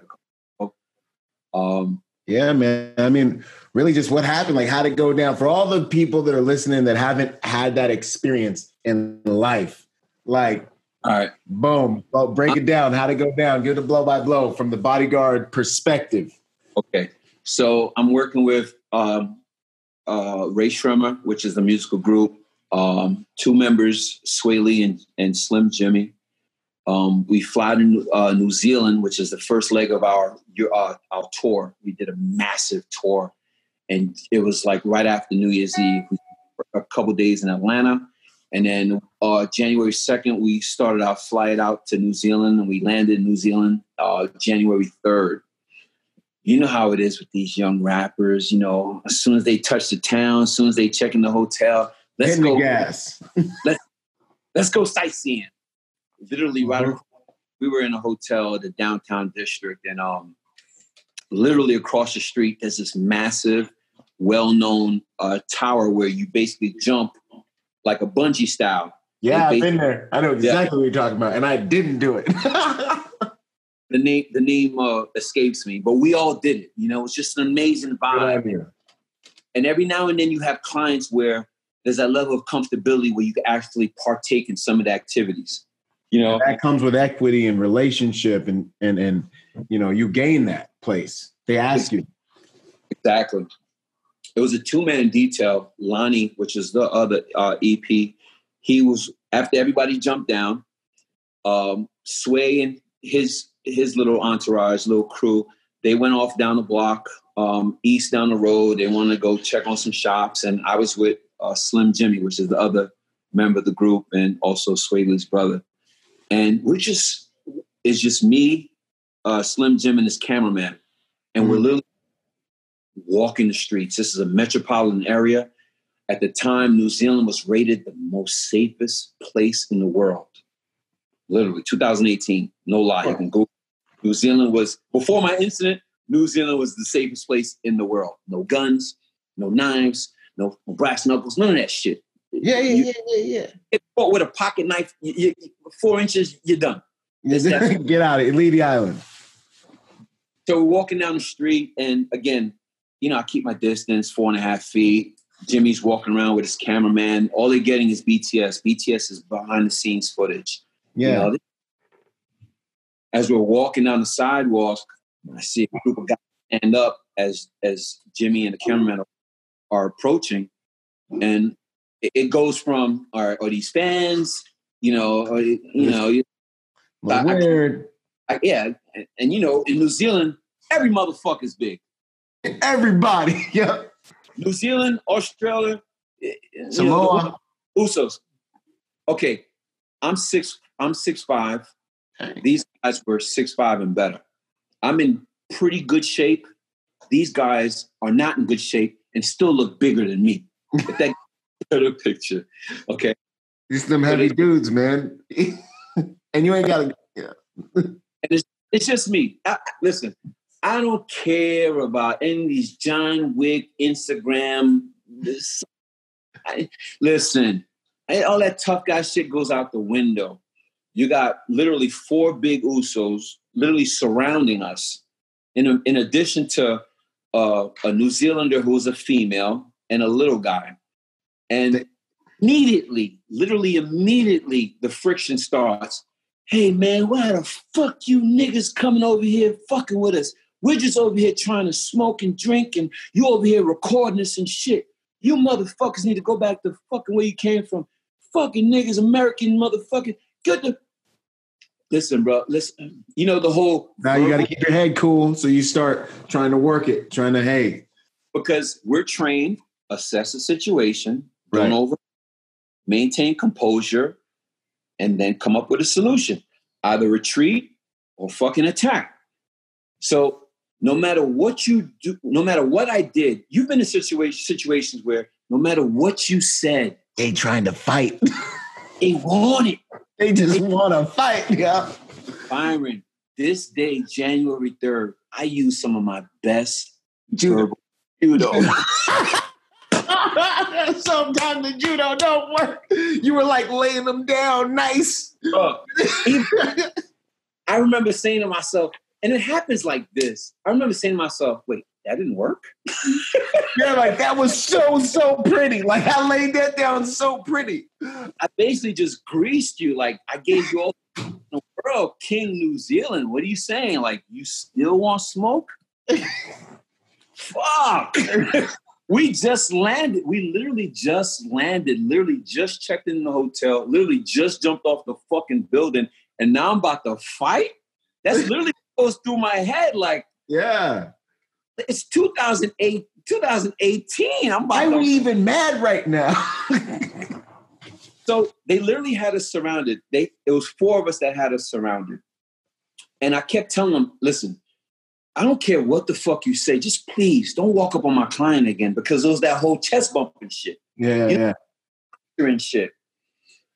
And I kept saying to myself, you get to that point in a confrontation where you say, okay, that's my imaginary threshold. If he crosses that line, I got to strike. Yep, I got. The minute he crosses that line, or the minute he puffs his chest, or the minute he makes an overt hand shit, it's go time. Yeah, we're already past. We're past that line now, and now it's time. Something's got to go down, and I got to stay ahead of it. Listen, I tried. I don't care what anybody sees on TMZ and all the beat down shit. I tried everything in my power to avoid that day. And one of them was holding a 40-ounce bottle. Everybody knows what a 40-ounce beer bottle was.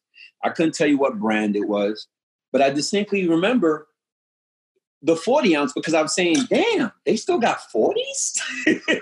The stuff you think about when you're in violent altercations, it's crazy because you're like brain, it's almost like, oh, wow. Like you mean like over the smallest, weirdest things, like ultra clear-minded, like. Bro, I've been in shootings where the state attorney asked me specifically, what were you doing? I said, well, I remember I stepped over that cigarette butt. And they're like, what? You stepped over cigarette butt? I said, yeah. I remember the cigarette butt because it had bright red lipstick on it. And I said to myself, damn, I hate makeup. This is so real. Exactly, man. I had to testify as to why I noticed a cigarette butt in a deposition. All right, So go back. I remember the 40-ounce because I'm like, damn, these motherfuckers still out here drinking 40s? And he was holding the 40-ounce typically like this during the initial confrontation. As it started to fester, he switched his grip. Yeah. And he's holding that aside. So I'm saying to myself, if anything happens, it's going to come from him. Mm. If anything happens, it's going to start from him. But he wasn't the biggest guy. Okay. Anybody that's been in a volatile situation, multiple offender confrontation, will tell you, you're going to scan, you're going to assess, and you're going to try to get the biggest, baddest motherfucker first. That's the ultimate threat. Yep, you got to deal with King Cooper first, pimp. No matter what. That's Juggernaut first. And that's the one that you either punch, knock out, kick in the face to set the standard for these other motherfuckers. Because they're going to, oh, shit, or like, let's go. Yeah. On January 3rd, I took my best shot at the biggest motherfucker. And he took 2 steps back, and it was let's go. Dang it. And we're in the gas. It's gas at this point. We're into it. So I hit the first motherfucker because he was the one that kept doing the chest bump. He was the one that kept doing posturing. He was the one that was most. And after I took my shot, and I'm not a professional fighter. I'm a seasoned fighter. But I took that shot, didn't knock him out. Took 2 steps back. On his second step, that fucking 40-ounce bottle came cracking over my head. Oh, and I had the scar to show it. Hits me over the head with the 40-ounce bottle from my right side. Boom. Luckily for me, the son of a bitch had a red shirt on. Had just enough beer that cleared my eyes where I was able to see the red shirt. I bend down, scoop him up, slam him over my head. Boom. I start raining a rain of terror on him. Rain of terror. And I kid you not, I'm hitting this guy like basically on a full mount position with the 3-4 shots that I could possibly hit him, and I'm not knocking him out. These fucking Usos, these Samoans, and I don't even think the proper term is Samoans, but these New Zealand, because I want to be honestly, correct. Yeah. But New Zealand motherfuckers, they were rugby motherfuckers. No, they like bears and stuff, but they got like 6-inch. Like these cats are built different. I grew up in Washington, and these cats I had to play football with, and I just remember the whole time I was just little and just had to earn my stripes. It's a whole different kind of breed, man. Was the fucking headpieces. You know what I'm saying? You know what I'm talking about. That's the only thing that was missing in the fucking rugby uniforms. I'm hitting this guy with clean shots, Byron. Boom. Not knocking him out. As I'm on top of him, a third guy comes to try to tackle me. He goes over me. I end up landing him. I'm hitting him with clean shots. And I swear to God, most stories would say, yeah, I knocked him out. Bro, I'm hitting I'm hitting the third guy with clean shots. And nothing. Bro, it gets to the point where I start hitting elbows. Boom, boom. It was on like the fourth elbow, the back of his head hits the fucking concrete. And you know that beautiful sound that goes, well, it's not always beautiful. Sometimes it'll cost you a case or a murder charge. That hollow sound where the head concrete. And then that was the first time I was able to knock one of those motherfuckers out.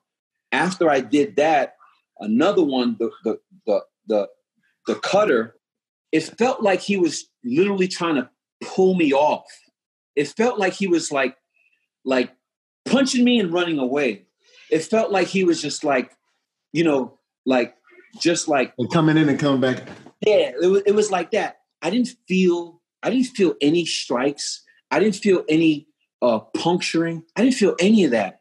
It wasn't until I stood up off the guy that I was on a full mount that my arm collapsed. Didn't work, yeah. And I kid you not, till this day, just like I was able to beat in on that lipstick, on that cigarette butt, or that 40 ounce, I beat in on my arm that had like 4 arterial bleeds and it's squirting everywhere. And I'm looking at my arm as I'm standing up. No lie. Remember, I only knocked out 1 out of 3. I still got 2 more to go. I'm looking at my arm and I'm looking at a fucking case of deli meat. My arm is cut up in every which way you could possibly imagine. I'm looking at... I saw the pictures. I was like... So I mean, obviously, you know, the story is legit. I'm looking at my arm and I'm looking at my fucking arteries squirting everywhere, squirting me in my fucking eye. And it happens like this. Oh, yeah. It happens like this, guys. I'll tell you no lie. So I raise up and my arm collapses to my side. And I look at my arm, and in a split second, I look at him as he's like doing this. And I was like, oh, you were stabbing me. And it all like click, click, click, click, click, click. A different level of savagery. Of intensity. Awakened within me, bro. It was at that moment I realized who I was. I didn't cower and say, oh shit, he's got a knife or he's got a blade. It was a fucking broken end of a fucking beer bottle. So I said, you know what? To myself, you're going to die today, motherfucker. We all going down now. Everybody's going down. Again, it happened like this. It went from this to that. And that's what you saw on TMZ. You saw that after that. The TMZ didn't, and I reference TMZ because that's what everybody sees. That's all they know about the situation. Yeah, that's the highlight reel. The adversity that happened before that is the true story.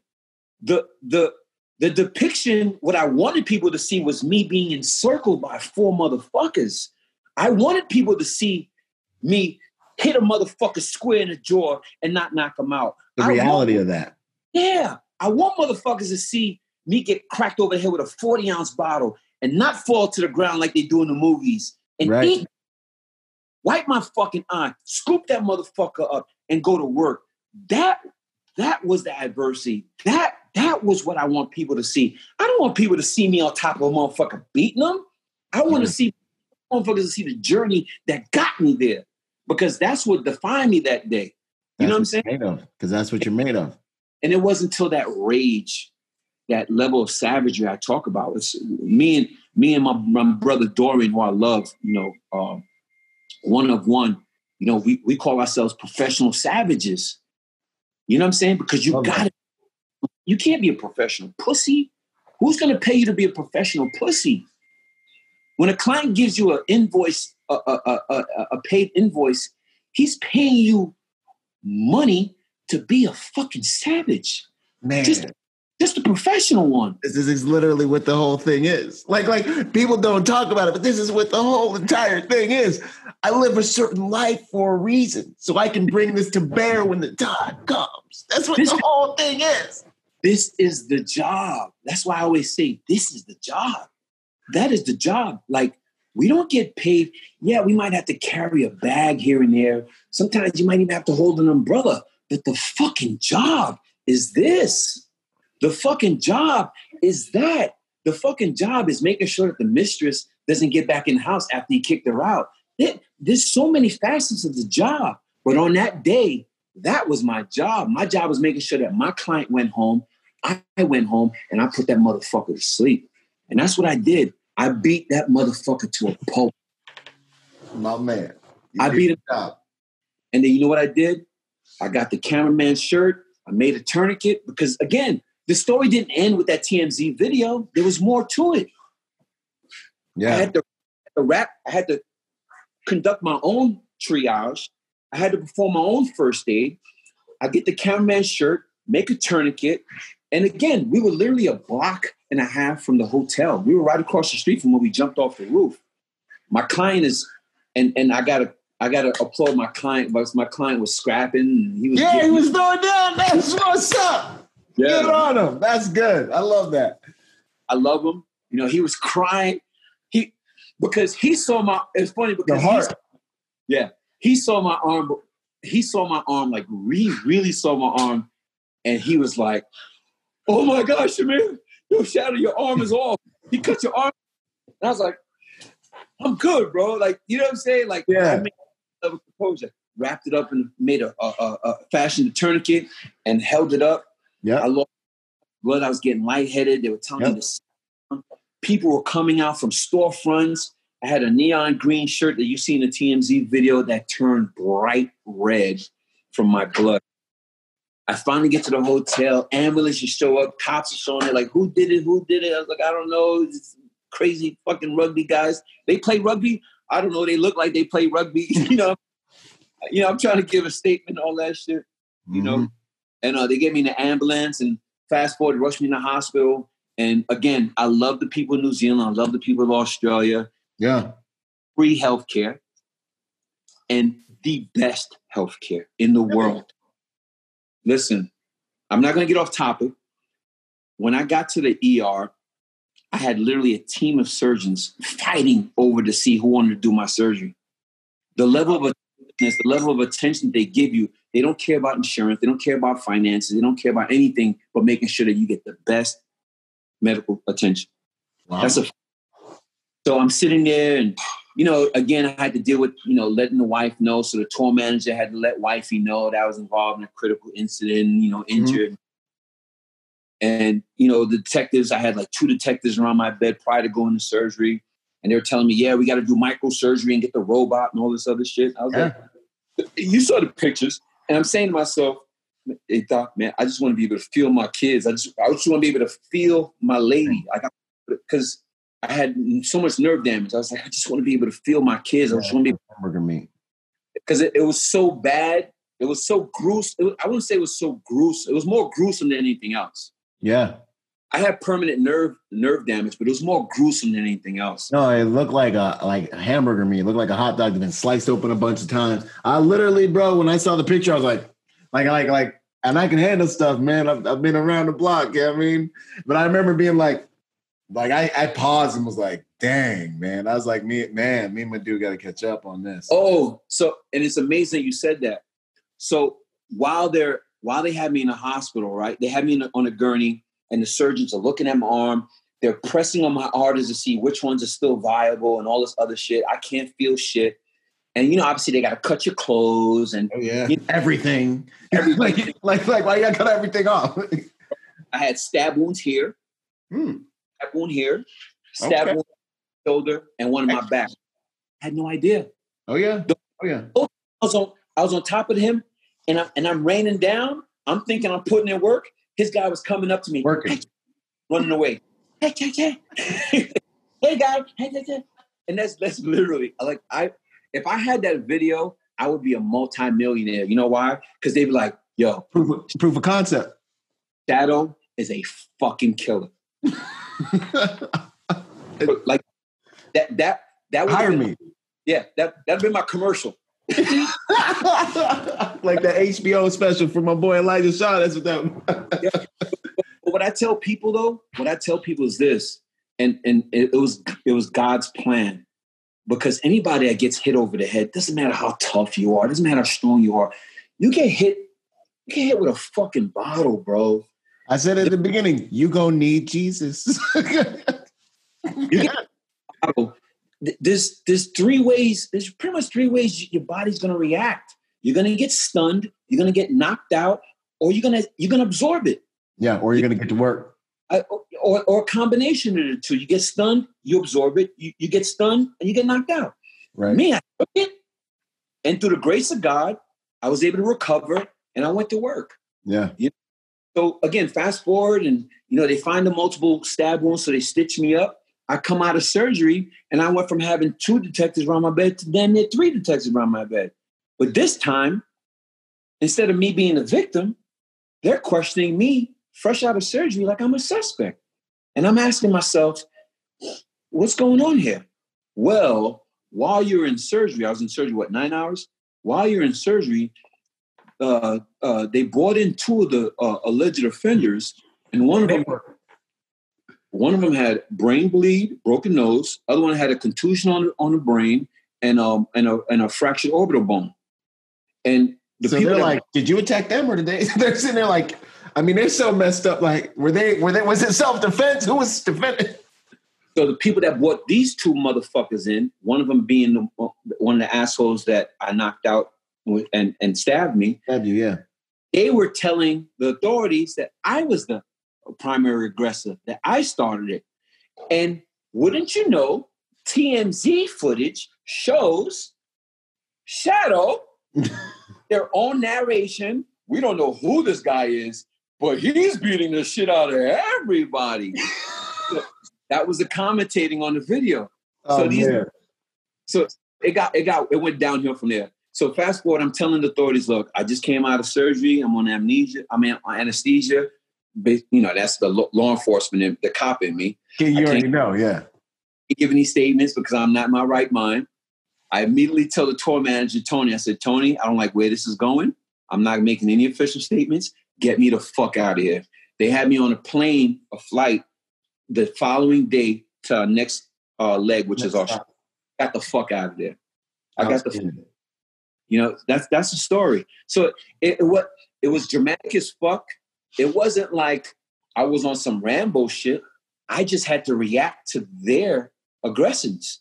I had to perform to my own levels and perform exceptionally. To your max levels, man. You had to go full tilt.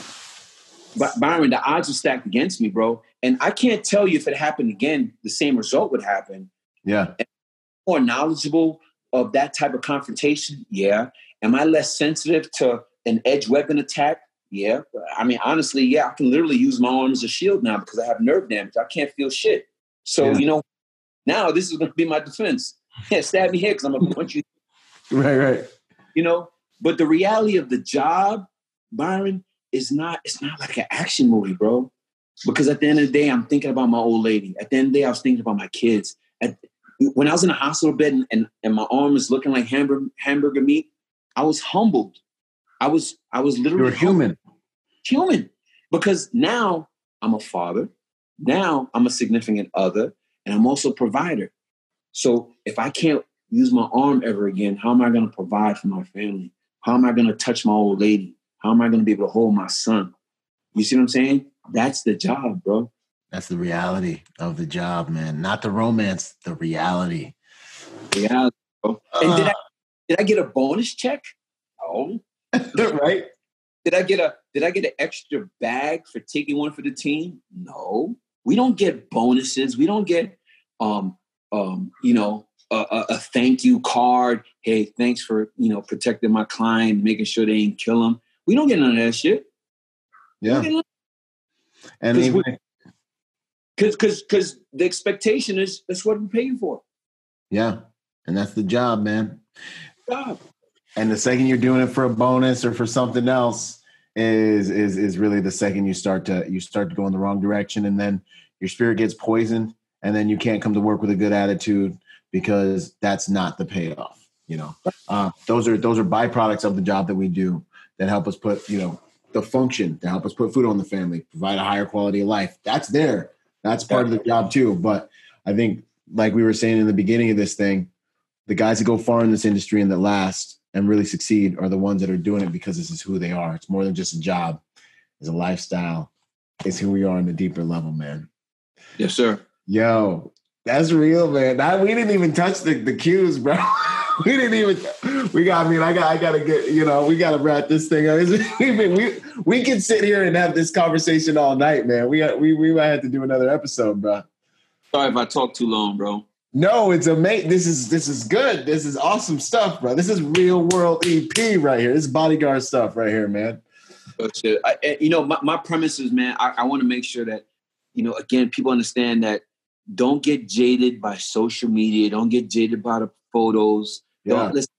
Listen, I could be just like anybody else. You could be taking a shit on the toilet and post a picture. That's not the job. The job is what you put out day in, day out. That's, you know what I'm saying? That's the job. Just because you ain't posting it don't mean you ain't doing it. And I'm a firm believer in that.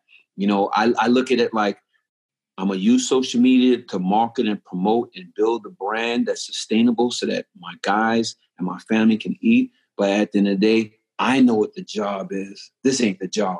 The job is out there freezing your ass off, not getting any appreciation from these same motherfuckers that would cower behind you once the bullets came, because it's happened to me, bro. It's 100%. happened. I'm talking about like shootouts. And you won't even get a thank you. You won't even get, they won't even give you a DAC. Like, hey, bro, good job. That was solid. Nah, they just glad they got back to their room and they're like telling their friends. Hey, man, what kind of smoke we just got in weed?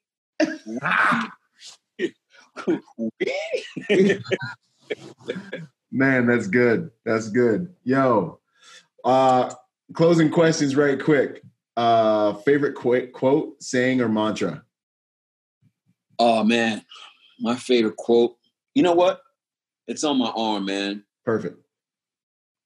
Quote by Henry Ford. Obstacles are the things you see when you take eyes off your goals. So good.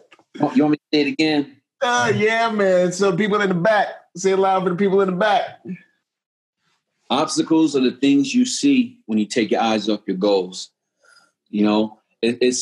It's kind of like that whole, like, hey, Shadow, what is the thing that you pride yourself on? And my ability to focus, my ability to lock. I call it target acquisitioning. Yeah. Wifey just sat down at the table and, again, how many people you killed since we walked in the restaurant? I killed 12. It's kind of like, if you don't see it, you don't recognize it, it doesn't exist. And for me, that's weakness. I don't see weakness. I don't see failure. So it doesn't exist. Like, I don't see, it's kind of like, what do you call it? You have the good and bad. You got, I'm trying to find the right word. At devil's advocate. You're devil, they present the good, they present the bad. Yeah, right. I've dealt with Murphy's Law my whole life. Fuck the bad. Right. I focus on the bad because I don't believe that there's bad. You know why? Because I'm too good. I'm too good at what I do. So I know I'll always be able to compensate and overcompensate for any deficiencies that may come my way. So I don't see obstacles. I might see things that make me deviate from an initial plan of action. I don't see it as an obstacle. Like you were talking earlier about, guys that are complaining because there's a change in a directive or a change in an ops plan or whatever. Yeah. That's what we do. I thrive. You thrive on that. Absolutely. It's the water, man. It's, to me, like, and this is something that I love bringing up people, like, kind of in this way, is the obstacles become such a common thing that you become inoculated to them, you become used to, and you become conditioned to them. And you learn so much about who you are and what you're capable of on the journey that when the obstacles show up, it's just Tuesday. So it's like everyone else is like, this is so bad. And you're like, homie, it's Tuesday. We haven't even got to lunch yet. We're going to deal with this equation real quick. This work the equation. And then, I'm going to go get, and then we're going to get lunch. You know what I mean? Like, because you know who you are, by the grace of God, what you can do. That the obstacles, like, showing up, and people that aren't inoculated to that and don't know those things, they're like shook, you know. But that's why the journey is so important, because what it teaches you about the value of yourself, what you can do by the grace of God. You know what I mean? So, which is, and so you just like water, you just keep moving. Yeah. Keep moving. Amen. This ain't no philosophy, but be your own current. Yeah. Be your own wave. You follow that? Like, create your own energy. 100%. You follow what I'm saying? That's like superpower, man. Yeah, because at the end of the day, whether I'm lead on a detail and you're secondary, your energy is going to help derive our direction. We flow together. You understand what I'm saying? 100%. And whether, even if it's a one-man detail, the energy you create is the energy you're gonna derive from. So set that standard early on, and it goes to with the clients, how you deal with them. And one thing I gotta say is, you talk about mantras and sayings. I want every mother to know that works in the security game. If you want to elevate this business, if you want to elevate your stature in this business, if you want to elevate the entity as a whole, let these fucking clients know we don't work for them. We work with them. I'm going to say it again. I don't work for you, motherfucker. I work with you. When shit hits the fan, who you going to follow? Me. Right. Who's you to life and not death? Me. You're going to follow my footprints. I'm the one that's going to grab you by the fucking collar or the fucking belt and lead you to fucking sanctuary. Me. So I don't work for you. I work with you. And that's the key. If we elevate the mindset as a whole, I guarantee that the whole industry will change. 100%. Because I used to get, and I don't talk too much. I used to get like DMs like, "Hey, bro, you too flashy and all this, and man, I don't give a fuck." You know why? Because I'm a fucking boss. I'm a fucking man. I don't care how much rapper money you got. I don't care how much money you made making films and movies. I'm a fucking man. I'm a leader within my own realm. Yeah, you gotta be a king. Yeah, and I'm a fucking king. So you goddamn right. I want to live and I want to enjoy the fruits of my labor just like you. So I'm not going to shelter that. I'm not going to like cocoon that. I want my brothers and sisters to understand that there is a fucking side of the rainbow that they haven't discovered yet.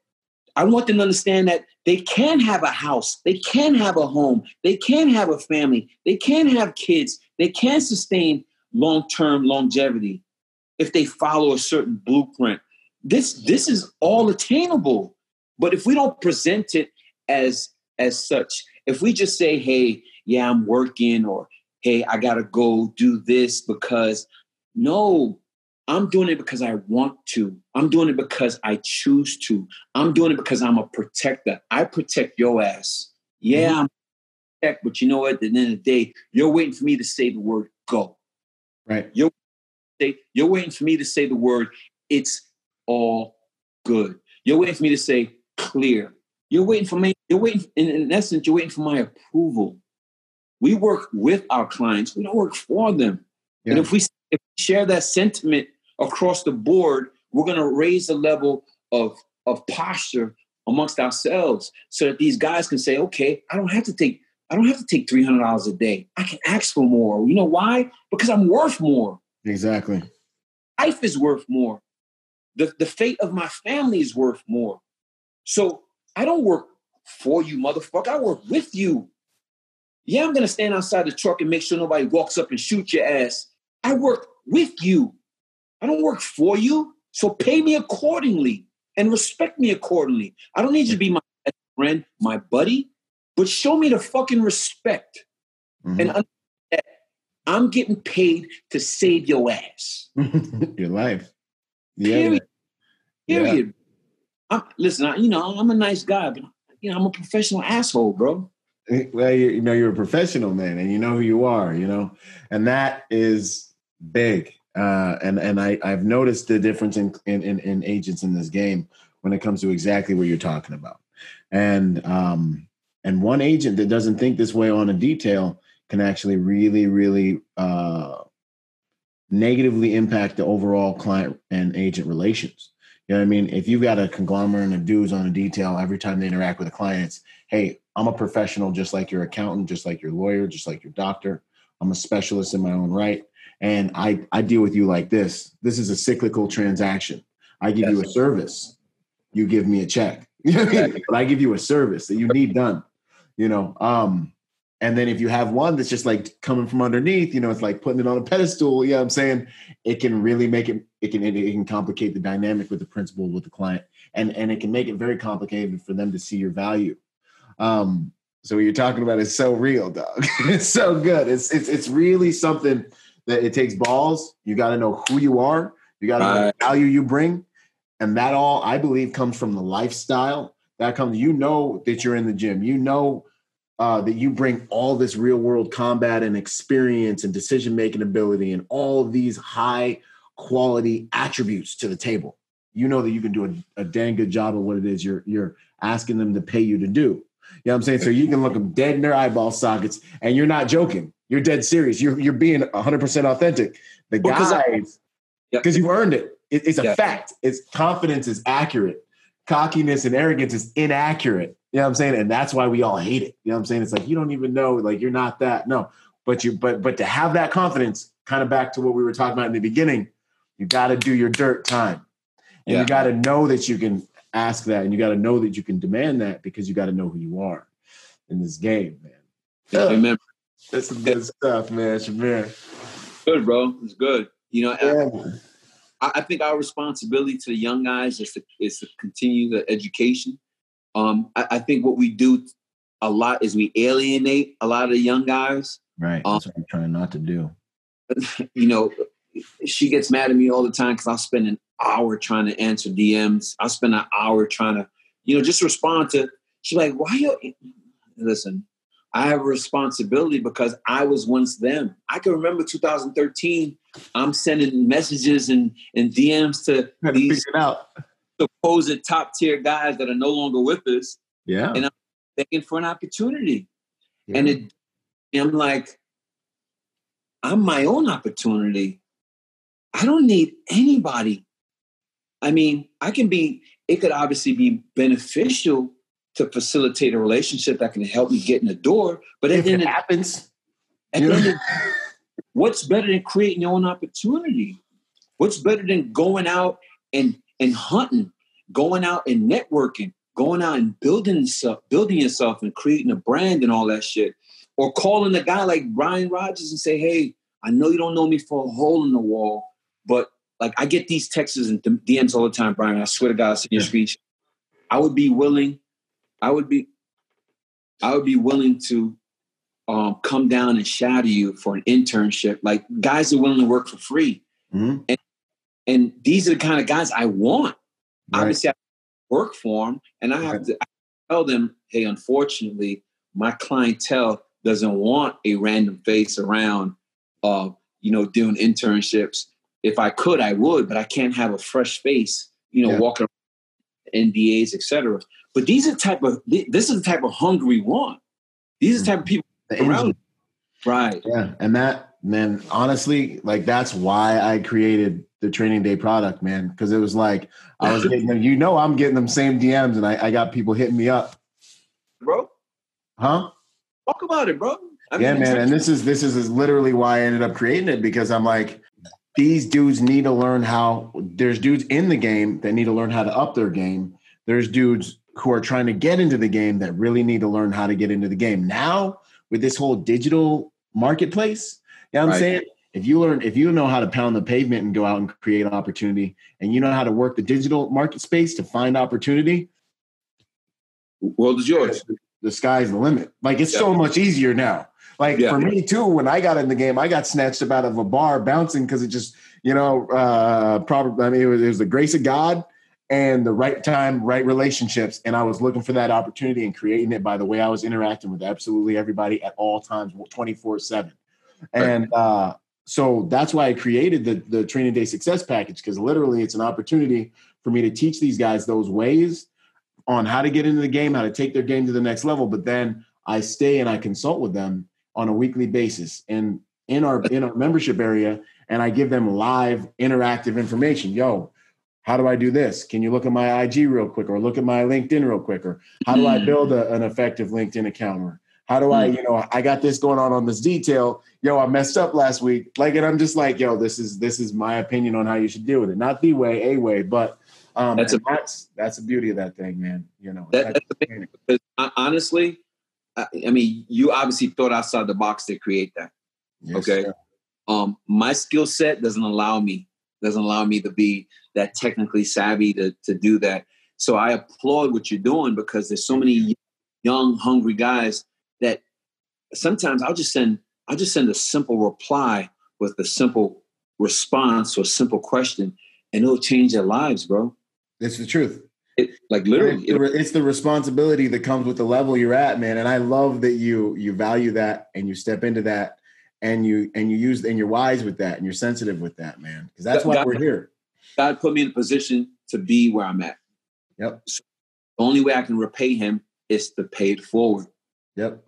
You see what I'm saying? You even where I'm at, I humble myself, because I know it could be gone just like that. Yeah. Today you're hot shit. Next minute you can't even get into an event. It was all a dream. Yep. Just like that, man. And I've seen it. I've just seen it happen. And like the Heat just missed me multiple times. You know what I mean? I've just seen it and been like, dang, dude can't get on the jet right now. Like we're sitting here. And, the client's like a lion on the plane running around just smoking fools. You know what I mean? You're just like, Father, okay. I guess I got another day in the game, Anyway, man, Shamir, it's been amazing talking with you. I got to wrap this thing up. We can sit here and just kick it back and forth for the rest of the night, but I'm gonna have to have you back on here, man. This is good. This is 2 episodes right here, bro. All right, bro. You know what? We didn't get to any of the questions. We'll do them next time, man. We got it already locked and loaded. All right, bro. No, I promise I'll be better prepared with the technical. Now I know how to set it up. No, that's on me. Special thanks to everybody that, tuned in, logged in, and support, both our enterprises and what we're trying to do. Yes. Please subscribe, check in all the channels having to do with Byron, his training, his, virtual platform. I'm going to support anything you do, brother, because the bigger and better you are, the bigger and better I'm going to be. You know what I'm saying? Your ray of sunshine is mine, brother. You know what I'm saying? So we got warming each other's plates up, man, because it's just too much divisiveness, man. Yeah. Like if we really came together, we would monopolize this motherfucker. Absolutely.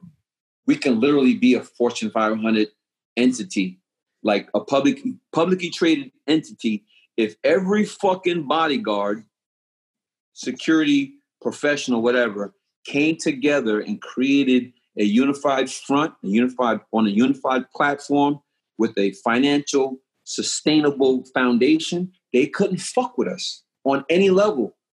We would set standards across the board. And again, I know you want to go, but we would create standards across the board where there would be a fucking mandatory minimum. Can you imagine? Could you imagine that it didn't matter if you were in Florida or Washington, motherfucker, you would get paid. You get paid the same minimum daily amount. Why? Because we raised the bar. We raised the standard. So a client in California knows when he goes to Florida, he's going to have to pay the same bag. So there's no more of that divide and conquer bullshit. There's no more of that shop around shit. Why? Because we sticking together, motherfuckers. So there's 1 million bodyguards, and there's 1 million bodyguards in the Knights of the Round Table. I'm going to tell you that's the model I created. Knights of the Round Table. Just imagine all the bodyguards across the nation, unified, sitting at a table, round table, and we're all throwing shit back and forth for how we're going to do, how we're going to expand, how we're going to build, how we're going to improve standards, training, finances, legal assistance, medical assistance, because we don't have health care. I don't have health insurance. As successful as I am, I don't have health insurance. You know why? Because it's too much. I'd rather put health care on my family, make sure they're good. But we as the protectors we have to neglect ourselves for the betterment of the whole, right? Mm-hmm. But imagine we had a fund. Imagine we had a union that we can go to, they could reach out to. That's the job. That's my job. Wow. Man, that's huge, man. I think it's coming. That's what's up. That's big. Thanks to the round table. Look for it. My wife told me I'm not allowed to die till I'm 88. Is that right? 88. Yeah. So I got 43 more years, right? So before I die, I want to see this come to fruition. Okay. That's what's up. All right. Heck yeah. Let's do it, man. Yeah. I think you're going to be the one to do it too. I'm right here with you. Boom. Hey, it's an honor, an absolute honor, my brother. I look forward to the next time we talk. We're gonna have to chop this up again. This is this is an awesome episode, and man, much love and respect for everything you're doing out there. So y'all go follow my man Shamir, and yeah, let's pay it forward, brother. Likewise. All right. Have a good one. You too. Out. Yo, if you're a private security professional wanting to take your game to the next level, go to executiveprotectiontrainingday.com to check out my personal success package for private security professionals. Check it out, executiveprotectiontrainingday.com. And remember, y'all, hard skills do save lives, but soft skills get you paid. Boom.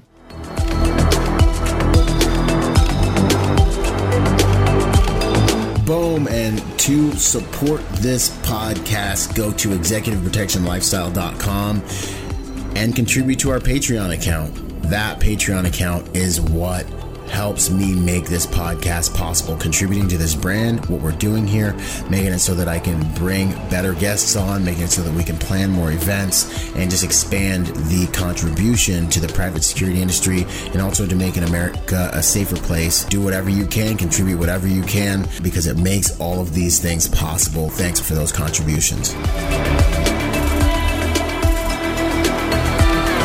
Yo, and before we go, I got a shout out to the sponsors, starting out with Primary Weapon Systems, PWS.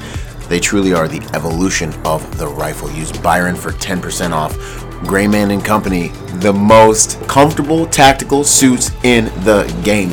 Use Byron for 10% off with them. Ballistic Theory. You're going to start seeing a lot of stuff with me in Ballistic Theory because they got good ammo for good prices. Use Byron for my discount with those guys as well. Last but not least, Executive Protection Institute. Hey, go check them out and get your executive protection education on. Until the next podcast, this is Byron Rogers, protector by nature and by trade. Out.